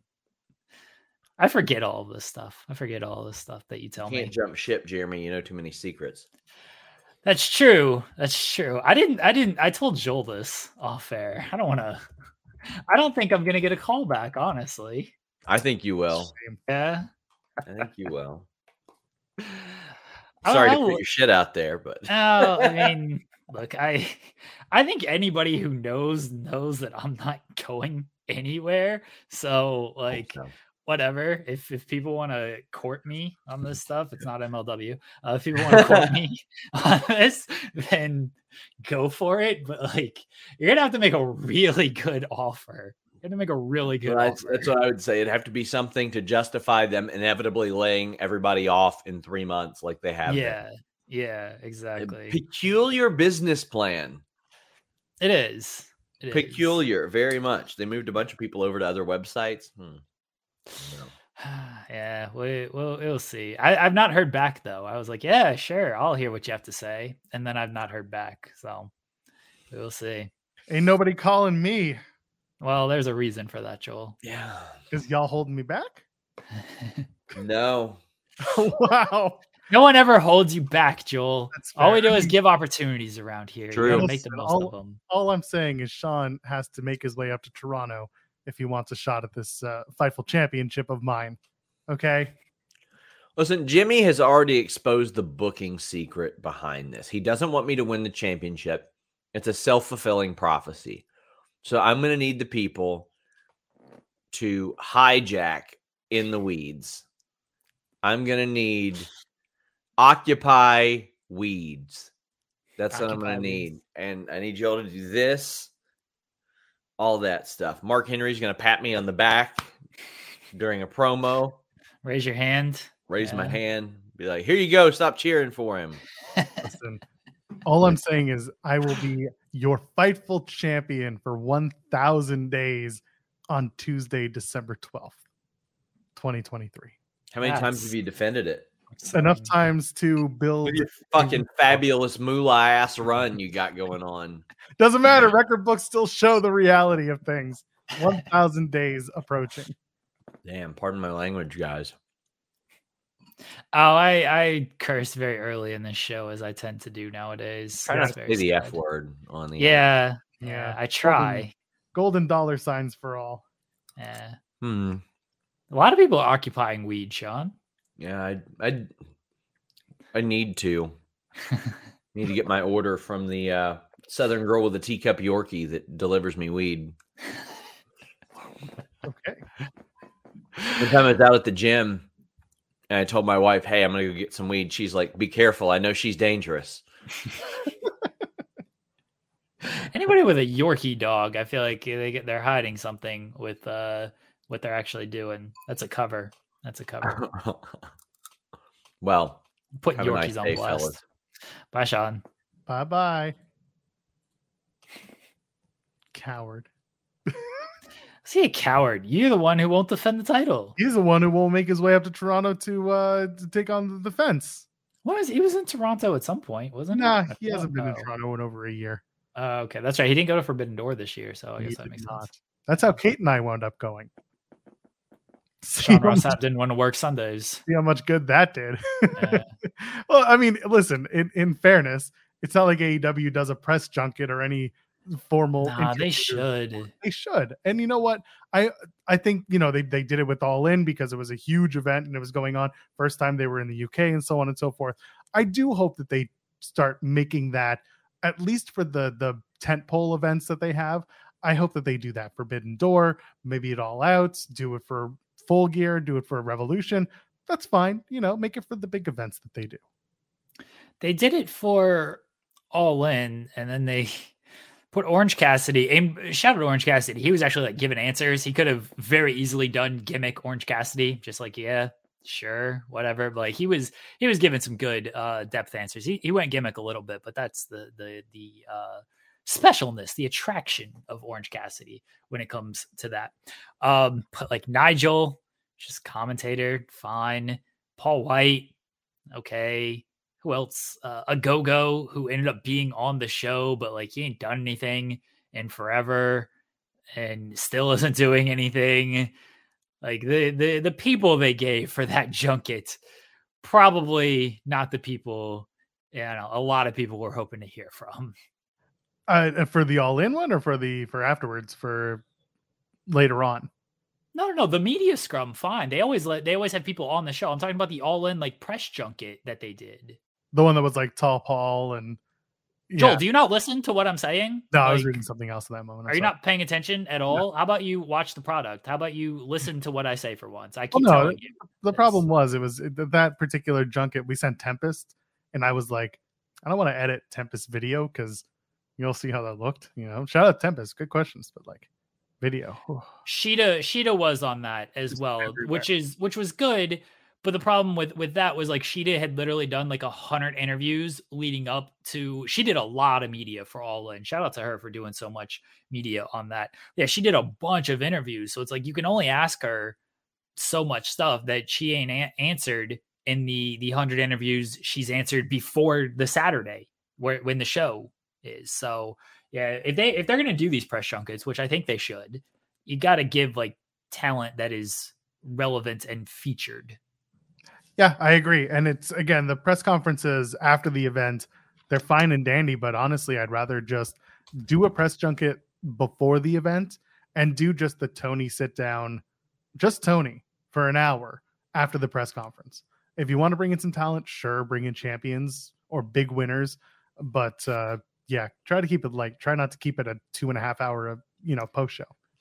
Well, I mean, that's the real issue. It's not that it's not the talent that's there or anything. It's that they're just long. Like, no, I get WWE does press conferences. They bring in talent, but everybody basically gets like 3 questions. There's like 3 or 4 questions per, and it's like, all right, we're done. Tony's sitting there answering 500 questions, which, good on him for sitting there and taking all these questions and stuff.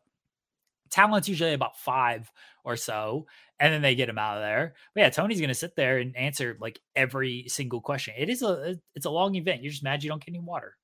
I am mad I don't get any water, but that's not the point I'm trying to make. And it really was that, it was with WWE, by the way, there is a director, there is someone like running the post-show press conference. I'm not saying there isn't in AEW, but it's more like there are times to hit, and you don't have Vince or Triple H being like, no, I want to stay here until I get everyone's questions. And it's admirable that Tony wants to converse with everyone and answer all the questions and do the thing he does.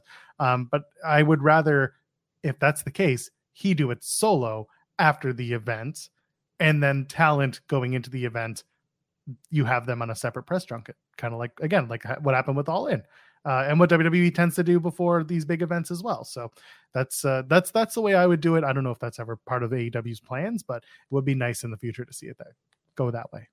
Their plan should be to not have a long press conference this Sunday after the event, because it is my anniversary the next day, and I do not want to be sleeping all day because Tony Khan decided to talk until 3 a.m. It's also our main Fightful channel day for this show the next day. I'm not going to be there. No? Should I make a call already? I'll be there. I'll be tired. We'll all survive, I promise. We'll do anniversary balloons for you. Well, WWE Redmond Survivor saying the WWE ones don't reveal anything interesting, though, do they? They do. Like, it depends on who's asking questions and stuff, but you get answers from them. Again, I cover all of these. I write articles from them. As much as I don't like writing so many articles on this, like, I also want to write articles because I do want them to be worthwhile. So look, that Shawn Michaels media call, I think we got like 6 from. The Tony media call earlier this week, we got 6 or 7 from as well. Like, yeah, the Heyman's 3 innings quote, like, I get articles out of it. I definitely get articles out of it. Other websites, I don't know how they do business, but you get some good quotes. Like, it again depends on who's asking questions, though. If you're just going to lob up there, hey, storyline questions, then those are easily dismissive and stuff. If you're going to ask legit questions looking for legit answers, then you're going to get legit answers on stuff. Brandon Thurston's asking, hey, Paul, heard about this sale? And look, he might give a no, that's above my pay grade type of thing, but it's still an answer. It's still an important person being asked an important question that is a worthwhile comment. So yeah, I think it's about expectation setting. This isn't a room where you're going to get, Sean's level of reporting or something you would see, like that kind of backstage reporting. You're not going to get that out of these press conferences. What you might get is clarification. So I can speak for myself, and I've talked about this before. When I did the Elimination Chamber weekend, there was the story about Sami Zayn and the SmackDown promo where the crowd basically, drowned him out for the entirety of it. And then he didn't cut the promo that was scripted for him. At least that's what we were told. And then we ran the story on Select that's what happened. And then when I was given the opportunity to ask Sammy a question after the event, I basically said, hey, I heard on SmackDown you had a lot more to say than what you said. What did you want to say? And he effectively confirmed, like, he had a much longer promo that he was supposed to. He basically confirmed our story, which is something that, for me personally, that was very justifying. It was very, what's the word I'm thinking of?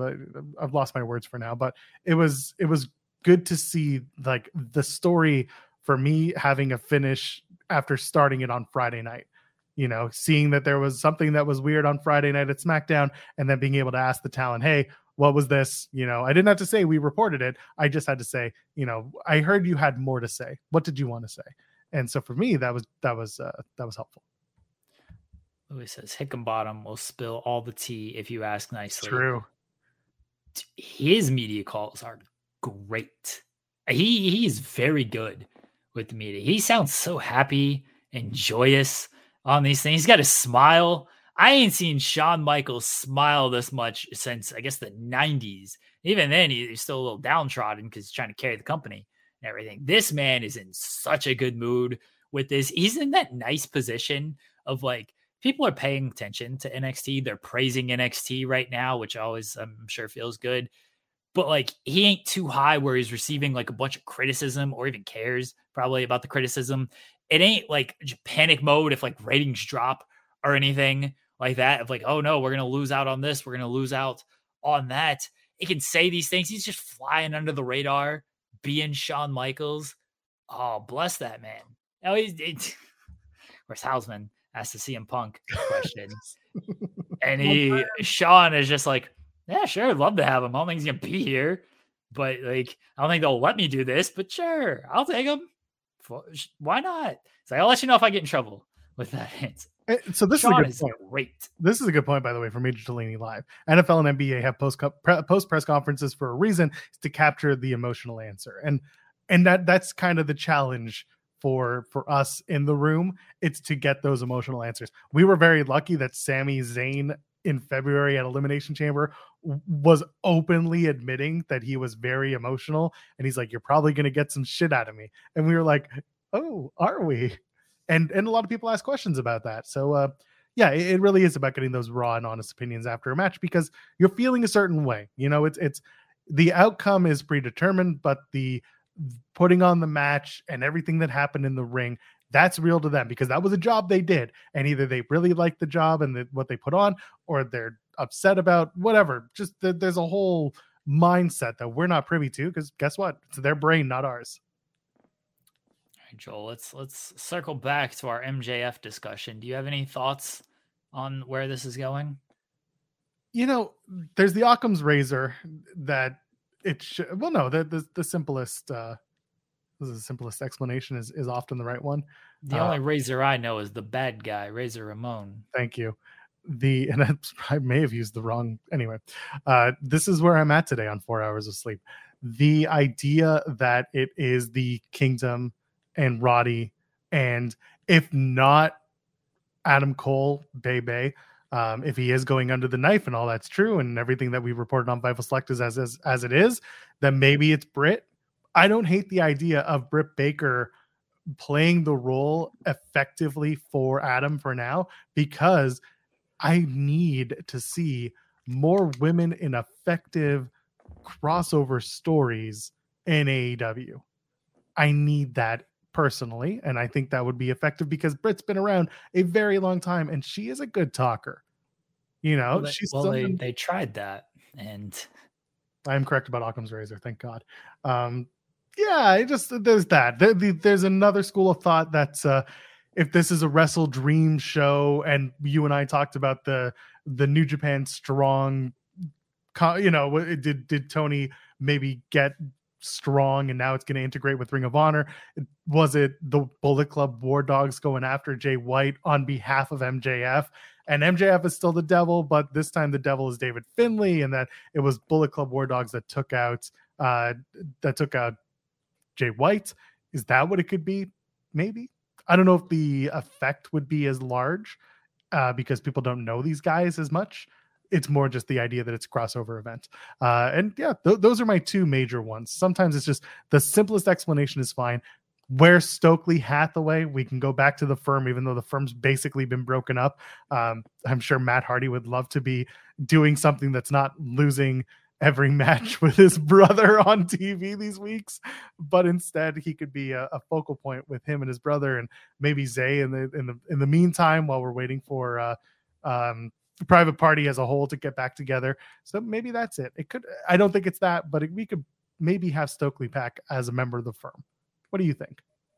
I don't know about the Stokely stuff, yeah. and the firm type thing. I guess it makes sense to kind of bring that back around, but big bills with Ricky Now the Guns are with Bullet Club. So what are they doing? They're jumping Jay White out now on the group. Is the new firm. Moriarty is with I guess Shane Taylor promote. Everybody's moved on from that. I don't know why you would, unless it is like a new type of firm, but then you're not really, then it's basically just Stokely. Stokely's the tie-in there. You're not actually doing anything with the firm pieces. So no, I don't think that works. Unless Stokely takes Ricky Starks, Big Bill, who was originally in the firm, they start putting together something. I don't know, because Ricky's now kind of spinning his wheels. He's doing the Yuta thing. I don't think Ricky's spinning his wheels at all. Well, I mean, in terms of like this match, I don't know. The match with Yuta is like an invitation to have a spot on the card and have a showcase win.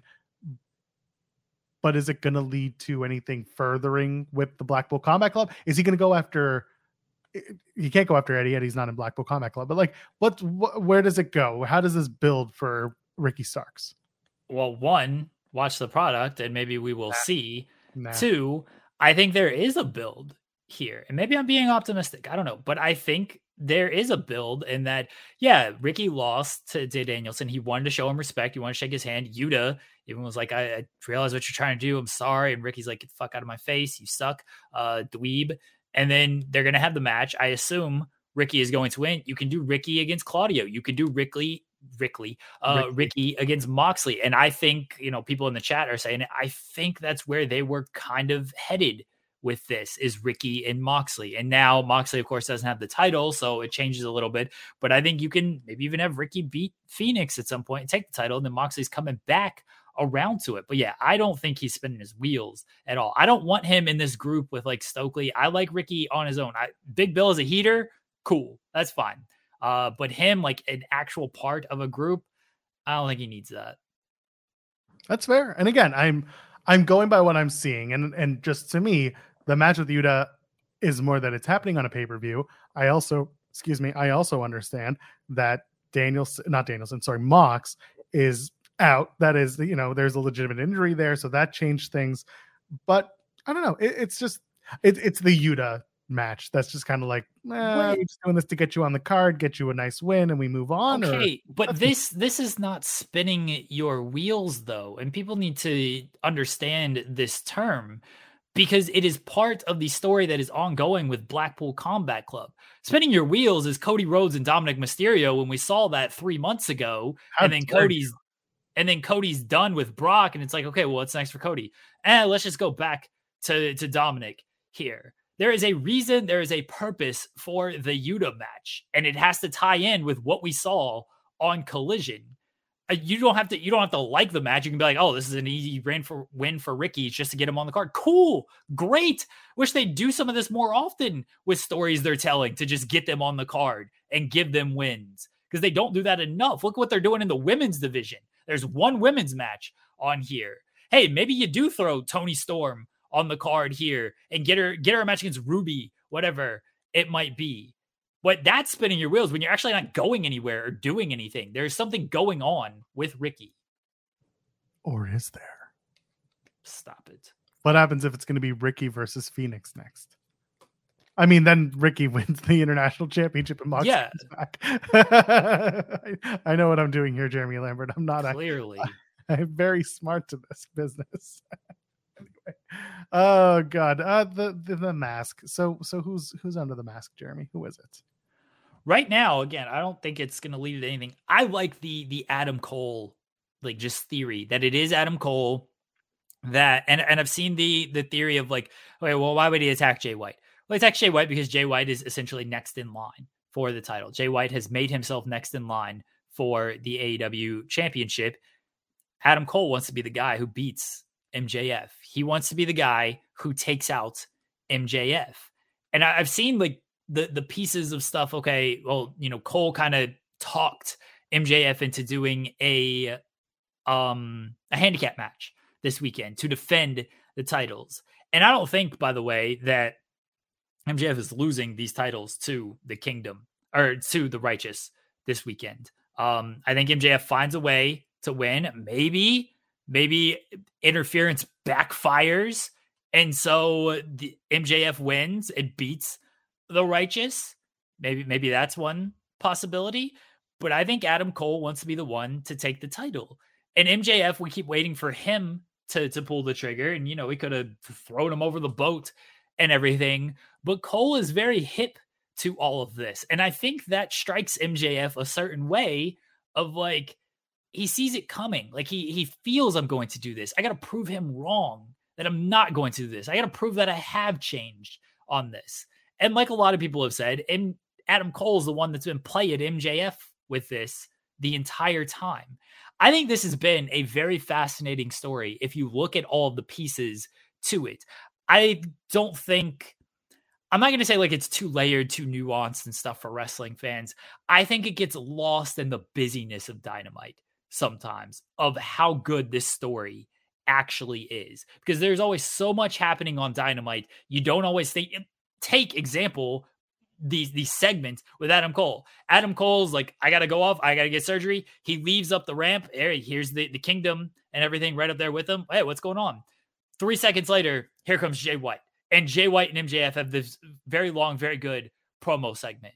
And it's like, oh, I just kind of forgot about the Adam Cole stuff and all of that meant. I don't think that it's breathed enough with the Switchblade. I don't think it's breathed enough to where people realize how good this story actually is. If you're online and you're piecing all together and you see all the comments, maybe you do. But I think more of the just casual viewing audience, because they're out there, I don't think they realize maybe just how good and how layered this story actually is. I fully agree with you, by the way. And there is a lot that, for better or worse, it does require some reflection and some research just to kind of like remind yourself of what's going on. People have pointed out, you know, Adam Cole in the sit down with MJF after the match at All In. All In. At All In, where the devil mask was behind Adam Cole instead of behind MJF, where it would typically be like, it was this little, again, the Easter egg stuff, and Redmond just pointed it out in the chat. There are those little things that are worth mentioning and worth bringing up, and maybe they mean something, maybe they don't, but there is good storytelling going on in the story. What's frustrating, like you said, is that Dynamite and just AEW sometimes as a whole does this breakneck pace of storytelling. Good, very good example is what you mentioned. And on top of that, when the cross-pollination of stories happen, but they happen in the weirdest of ways. You had a great contract signing segment between Swerve and Hangman. And it ends with Hangman not literally, but stabbing Swerve's hand with the pen. And Swerve's like, my hand. He's freaking out. And then they're like, we got to go to the back, because it's like that Nitro ending where people are in the back beating up other people. We're out of time. And it's just, I didn't have time to think about Swerve and Hangman, because now I had to think about who's the devil. And that is, it's a good problem to have, and it's a bad problem to have simultaneously, because it gets your audience thinking and it gets them excited. But unfortunately, some audience is going to spend more time on the recency bias, which is who is the devil, than they are on the other storyline that had a very, very fun beat, which is that contract signing.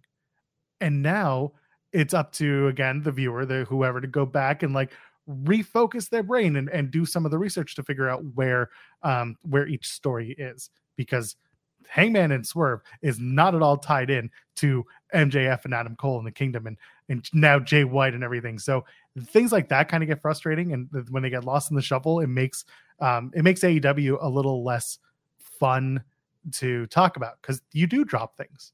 And of course, now everyone's talking about, you know, what's going on with Edge. Is Edge going to show up in AEW? Is that going to be part of the Christian storyline? Yeah, I mean, that is certainly a thing. AEW is just very busy.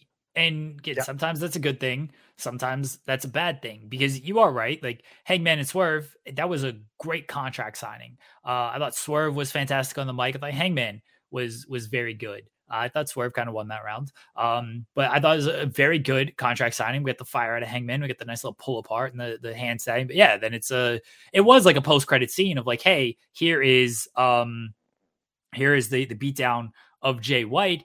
But the overall point of it is that was the last shot. You kind of forget about Hangman and Swerve. Now everybody's just talking about this. You forget about this other thing that you probably should be talking about. That was the closing segment.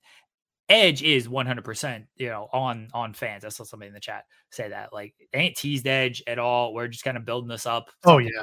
I don't care about Edge. Some people are building this up, but yeah, that's just a fan thing that they're going to continue to tease this. Like they're going to continue to hope, oh, is Mercedes going to show up this weekend?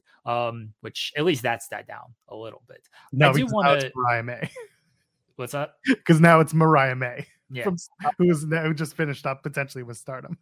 I do want to bring up this from Wysellable, who says, I think it really depends on Collision. They have to follow it up in an interesting way. I 100% agree with you because in a lot of times, and we know why, Collision and Dynamite existed in their own world. There's been a better job of blending the two worlds since CM Punk has been gone. But this is certainly an example, and I'm going to point an example where I think they missed this past week. This is an example where like you close Dynamite with this. Jay White has been a Collision guy.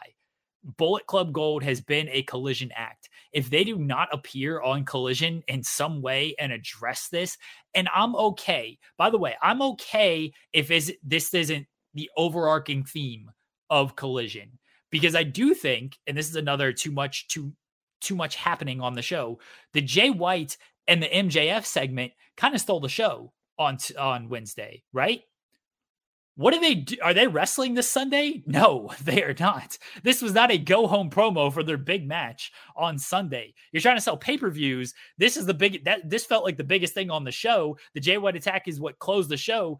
Jay White ain't even on this pay-per-view on Sunday. So if they got to mention it on Collision, though. They got to say something about it, whether it's the Guns addressing it, Juice addressing it, Jay addressing it. If they got MJF there to address it, great. I don't need it to be this big segment. I'm fine if you want to save that for Dynamite, because you do have a pay-per-view to sell on Sunday, but you do have to mention it on Collision. And this is where I think they missed on Dynamite is the Zack Sabre Jr. stuff. People don't know who he is. And I'm not saying that to be like, well, of course they do. I got people, and I've said this before, I have friends who just watch AEW. They just wrestling. But they just watch. They're not online. They should read Fightful, but like they're not online. They just watch television. It's like, hey, you excited for Bryan Danielson against Zack Sabre Jr.? They're like, it's a Danielson match. I really like him. Like, what about, never heard of him, never seen him. They have not presented him in any type of way. I understand Danielson's out there, best technical wrestler, but then Danielson's doing a feud with Ricky Starks. Dynamite, your most watched show, nothing with Zack Sabre Jr. We got to get video packages or something to just tell me who this guy is, what this guy is all about. And I think that was a miss on Wednesday. And now he's going to be on commentary for Saturday, which great. He'll call people dickheads and slags and all this stuff and bollocks and all this great British humor that makes him sound like an asshole. But is that going to be enough? With all of this, is that going to be enough to sell this match that, yes, the hardcore fans are excited for? But if you were just a week-to-week AEW viewer, and they exist, everybody, I promise you they exist, are you tuning in and are you excited for this match? I thought they could have done a better job of that on Dynamite. So first of all, I think people are going to be like, oh, Zack Sabre Jr., who's this guy? And then they'll be shown a photo of him and they'll be like, why is he holding a 20 times retirement watch grandpa looking belt on his shoulder? That old ass belt. No, but I largely agree with you. We also know that AEW tends to be booked for the terminally online, which is, people take that in a bad way, but in this case it's a lot of online people. Okay, there's a lot of online people, and as a result, people are going to be they're going to be very excited for Zack Sabre Jr. Is this the main event? That's one question I have. Yes, it is the main event because it's Danielson and it's Seattle. And Danielson's basically said it's the main event, and he's basically said, I don't want it to be the main event. I want to go to bed. Bless that man. He should go on first. And then again, this is another thing, is that it was the first match announced, so it would make sense that it would be the main event. Right, because they didn't. Seattle. Yeah. They don't have a world title match or anything on the show. What's main eventing over? Swerve and Hangman's about the only other option. Or the 2 out of 3 falls with Darby, because Darby's Seattle. They've done TNT title wins for Darby in Seattle. Like, he even pointed it out, right? Because it's such a big match and it's the next Well, it's not the next biggest title, but it's a big title. Yeah, there's nothing else unless MJF suddenly, if MJF and the Kingdom main event this card, then they are doing something big with whatever happened to the end of Dynamite. And I do hope that they address that on Collision. I do hope that they at least have like, Jay's not here because this happened and we're gonna find those people and beat them up, whatever it is, just some sort of promo, get it out of the way. And I will say this is I'm not here to rip on Excalibur about like the going over 20 billion things in the last segment of a Dynamite and putting over all the matches. I listened to a lot of audio. Did I say the Righteous? Yeah, the Ring of Honor tag titles. Who did I say? The Kingdom? Doesn't matter. Was talking. Doesn't matter. You had the build for what's going on Collision, what's going on Rampage, what's going on. It's basically everything coming up over the next few days. I listened to a lot of like post show talk from different outlets, and one happens to be a call-in show, and someone was like, I was planning to go to Collision. It's in Seattle. I don't know what's on the card. I watched Dynamite tonight, and like, there's no Danielson. And I wanted to be like, yes, there is. There's an 8-man. And they announced CSJ's like, and nobody, but that's the thing. Everyone who was on this post show said nothing about it. Like, they didn't realize that this 8-man tag was happening. And that's kind of a detriment to having so much to go on and talk about in the show. You get excited, but like, it's very quick and then it's gone. So it's just a little snippet of like the sometimes too much is happening in a Dynamite, and people make fun of the whole like you're gonna need oxygen after all those plugs, and Excalibur's like, no, I'm good. It's cute, but like, it does kind of mess with your promoting of the upcoming shows. So yeah, that's kind of my take on that. We got some super chats, which we'll get to here in a second. I do want to, before we get into the super chats, it says, do you think it would have helped if AEW played Zach's promos on New Japan on Dynamite? Oh yeah, he's called him Dragon Bullocks, get this man in an orb where he injures himself. Zach's great. I think he's gonna be very good on commentary, by the way, and hopefully he'll sell some pay-per-views and stuff. But they should have played some matches, and they should have had Danielson just talk about how good he is. Play like over clips of Zach just stretching people. People mentioning Kenny and Vikingo. No one knew who Vikingo was, and then he popped the rating. That's free TV. That's free TV. You're asking people to pay $50 to main event a guy who the only time you've seen him on AEW TV, he's lost. Because I think the only time is Forbidden Door, right? Did he wrestle this year at Forbidden Door? My memory sucks. I was there. I think I remember him showing up somewhere because Kate was all about the music being different. Okay. We got to yeah, I think he did. Didn't he do Ring of Honor? Oh yeah, he was in that 4-way. With Orange Cassidy, Garcia, Shibata. Yeah, well, he lost that match too. Lord. So anytime you've basically seen him on a big AEW pay-per-view, he's lost. He has won. He won on Rampage, and he won on a Dynamite tag team match. So he's at least won. He beat Action Andretti. That's a huge win. But big pay-per-view matches, he's lost. Otherwise, you haven't seen him on AEW TV. Certainly hasn't been a consistent presence on the show. So I do think you need to highlight him and explain why this is actually a big match, not only for the company, but for Danielson as well. When you're asking people to pay $50, sure. If you want to put this match on free TV, go crazy. Do your dream matches on free TV. It's a different ball game when you're saying, hey, spend money on this match. All right, do super chats, Joel.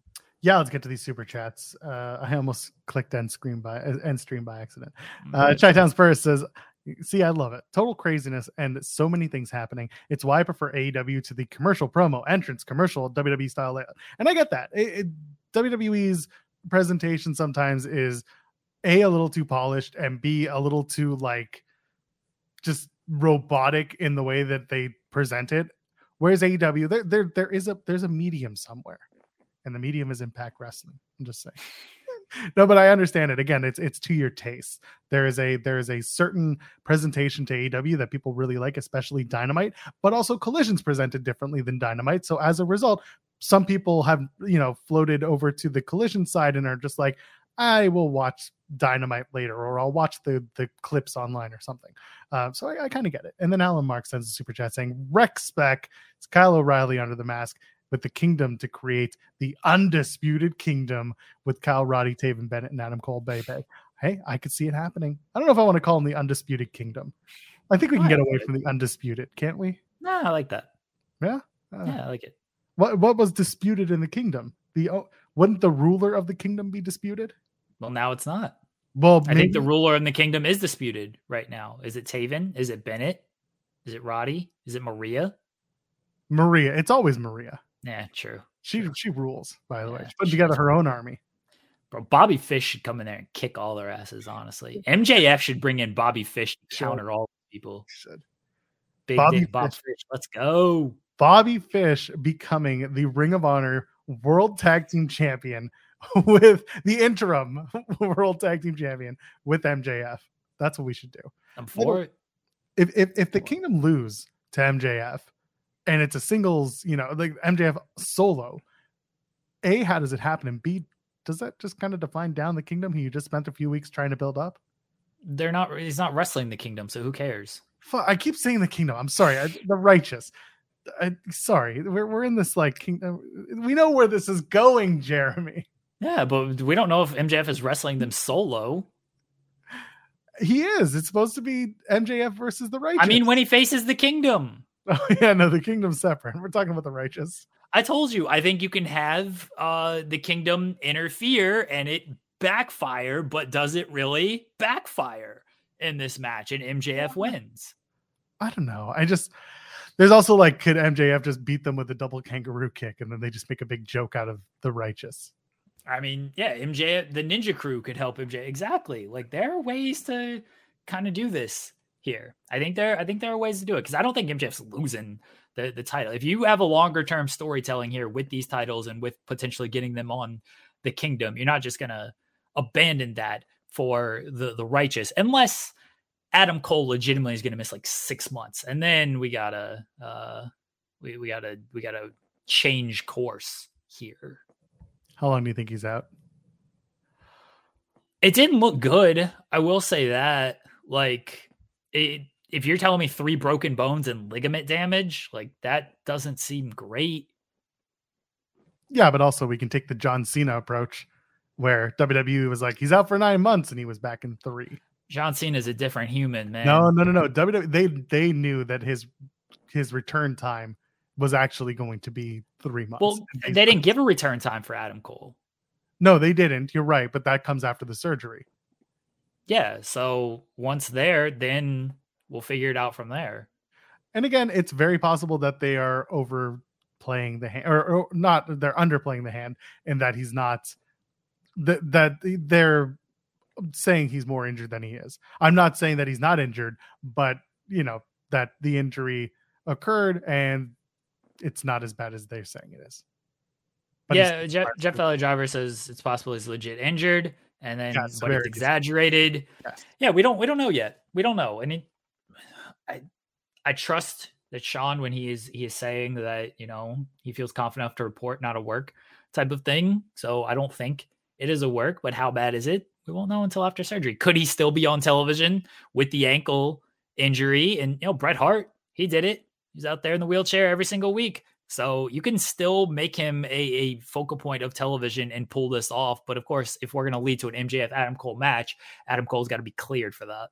Adam Cole and Roderick Strong in tandem wheelchairs. Oh, we need the Days of Thunder wheelchair race in the hospital, baby. Or Nick Diaz. Who the fuck did Nick Diaz fight? He fought somebody and then they both went to the hospital and then they got into a fight at the hospital. Oh, they did that with Adam Cole and Kyle O'Reilly too.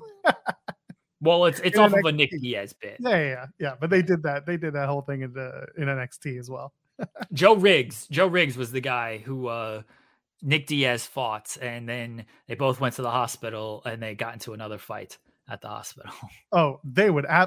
Tony Khan is waiting to do this angle, to do the WCW Kevin Nash has his his leg covered, and then he picks up the big Mexican blanket, and he's totally fine, and it's fake, and that's happening. That is absolutely on the docket. Certainly could. Let's get on out of here. It's time to go home, Jeremy. Wait a second. It did arrive. I'm not going to give my shoot address, but it's here. I'm going to open this thing on the air. This is from Caden. I don't know if it's a birthday gift from last year. I don't know if it's a wedding gift from last year. I don't know if it's a birthday gift from this year. I have no idea what this is for because it's taken him at least a year to send it at this point. I hope a balloon does pop out. That would be hilarious, honestly. So we're gonna open this thing, and we'll see if Caden disappoints me like he typically does. Wow, shots fired. Rightfully so. Justified shots fired. Oh, it's a mug. I can always use coffee mugs because I drink a lot of coffee, as people know. I assume it's a Taylor Swift and/or Disney mug. It is not, from what I can tell. It's very well. There's a lot of bubble wrap in here. Kids will love that. It's got a lot of tape on it. Hold on, work with me, everybody. I got scissors. I was gonna say, get the knife. Oh, I got scissors. We don't have knives in this house. Seems bad. How do you handle steaks? Scissors. Scissors. We scissor everything in this house. Yeah, that you're cutting steak with scissors. Yeah. Look at all this bubble wrap. All right, here we go. Oh boy, look at all that bubble wrap, by the way. Sounded like it's broken. Look at this. Look at this nice little SpongeBob mug I got. It's got my name on it too. Look at that, everybody. Oh, very sweet. You can find it. Oh, that's actually a keychain. Oh, this keychain, SpongeBob keychain with my name on it. There we go. You know what, Caden? This was actually very good. I give you credit for this. Thank you, Caden. I appreciate it. I still don't know if it was a birthday gift or wedding gift or what it was, but that was a very good gift, Caden. I can always use more coffee mugs with all the coffee that I drink. So thank you. $50 to sing the Canadian, the English version, and $100 to sing the German version. I can't pull off the German version. You kidding me? That's why we're asking $100. Yeah, got to make that money somehow, Jeremy. Joel's not important enough to get a gift. Let's be honest. I get it. Wait a minute. That was mean. All right. What are we doing? Oh, we're plugging stuff. Okay. Yeah, you gotta plug a thing. All right. It's going to be a busy weekend. Everyone send me coffee for my weekend. And let's see. Yeah, not important enough. Who cares? So everyone send me coffee, please, for my weekend. I don't want the Gary card. I don't want it, Louis. I got to earn it. I have to earn it. No one send me a Gary card. I will send it back or I'll sell it myself. I'm not keeping it though. No one do that. Important weekend, busy weekend. I'm going to be working a lot, but the most important thing I'm doing this weekend is I'm going to take my lovely, beautiful wife to see Bret Hart. And that is all I care about this weekend. The rest of this weekend, I don't care. I can kick rocks. I did an interview with Ilya Dragunov. That's up now. Go watch that if you would like to. That's on youtube.com/Fightful. Everyone can go listen to me talk to Ilya Dragunov. He was very, very good guy to talk to. He's done a lot of media. Hopefully I gave you guys something new from the other 300 interviews that he has done over the past week promoting NXT No Mercy. Hopefully everyone enjoys the conversation I had with Ilya Dragunov. Go watch that, youtube.com/Fightful. Don't follow me on Twitter. Follow @FightTalk_. We will be on main channel Monday. I will have very little sleep. It will be my anniversary, and I'm sure I'll be in a great mood for one of those reasons. Everyone come watch us then and there and all that stuff. Can you hold up 2 fingers? Joel, I was going to do it. Don't, when you were doing your ending. Okay. Okay. Do the heart then. I'm not doing any of it now. Joel ruined it. Everybody. He ruined it. Cause I was going to do it as haha, we've discovered this. Here's the very fun thing. But then Joel's asking for it and he just ruins the surprise. So I'm not doing it, everybody. Blame Joel. Wouldn't be the first time. I am at Joel Pearl, JOELPEARL. No Joel and Kate at 8 this week because Kate is having fun in Seattle, living her wrestlingist dreams. And we'll be back on Monday on the main, just like Jeremy said. So how about go enjoy your wrestling this weekend? Ladies and gentlemen, friends beyond the binary, we will see you on Monday. Cheers.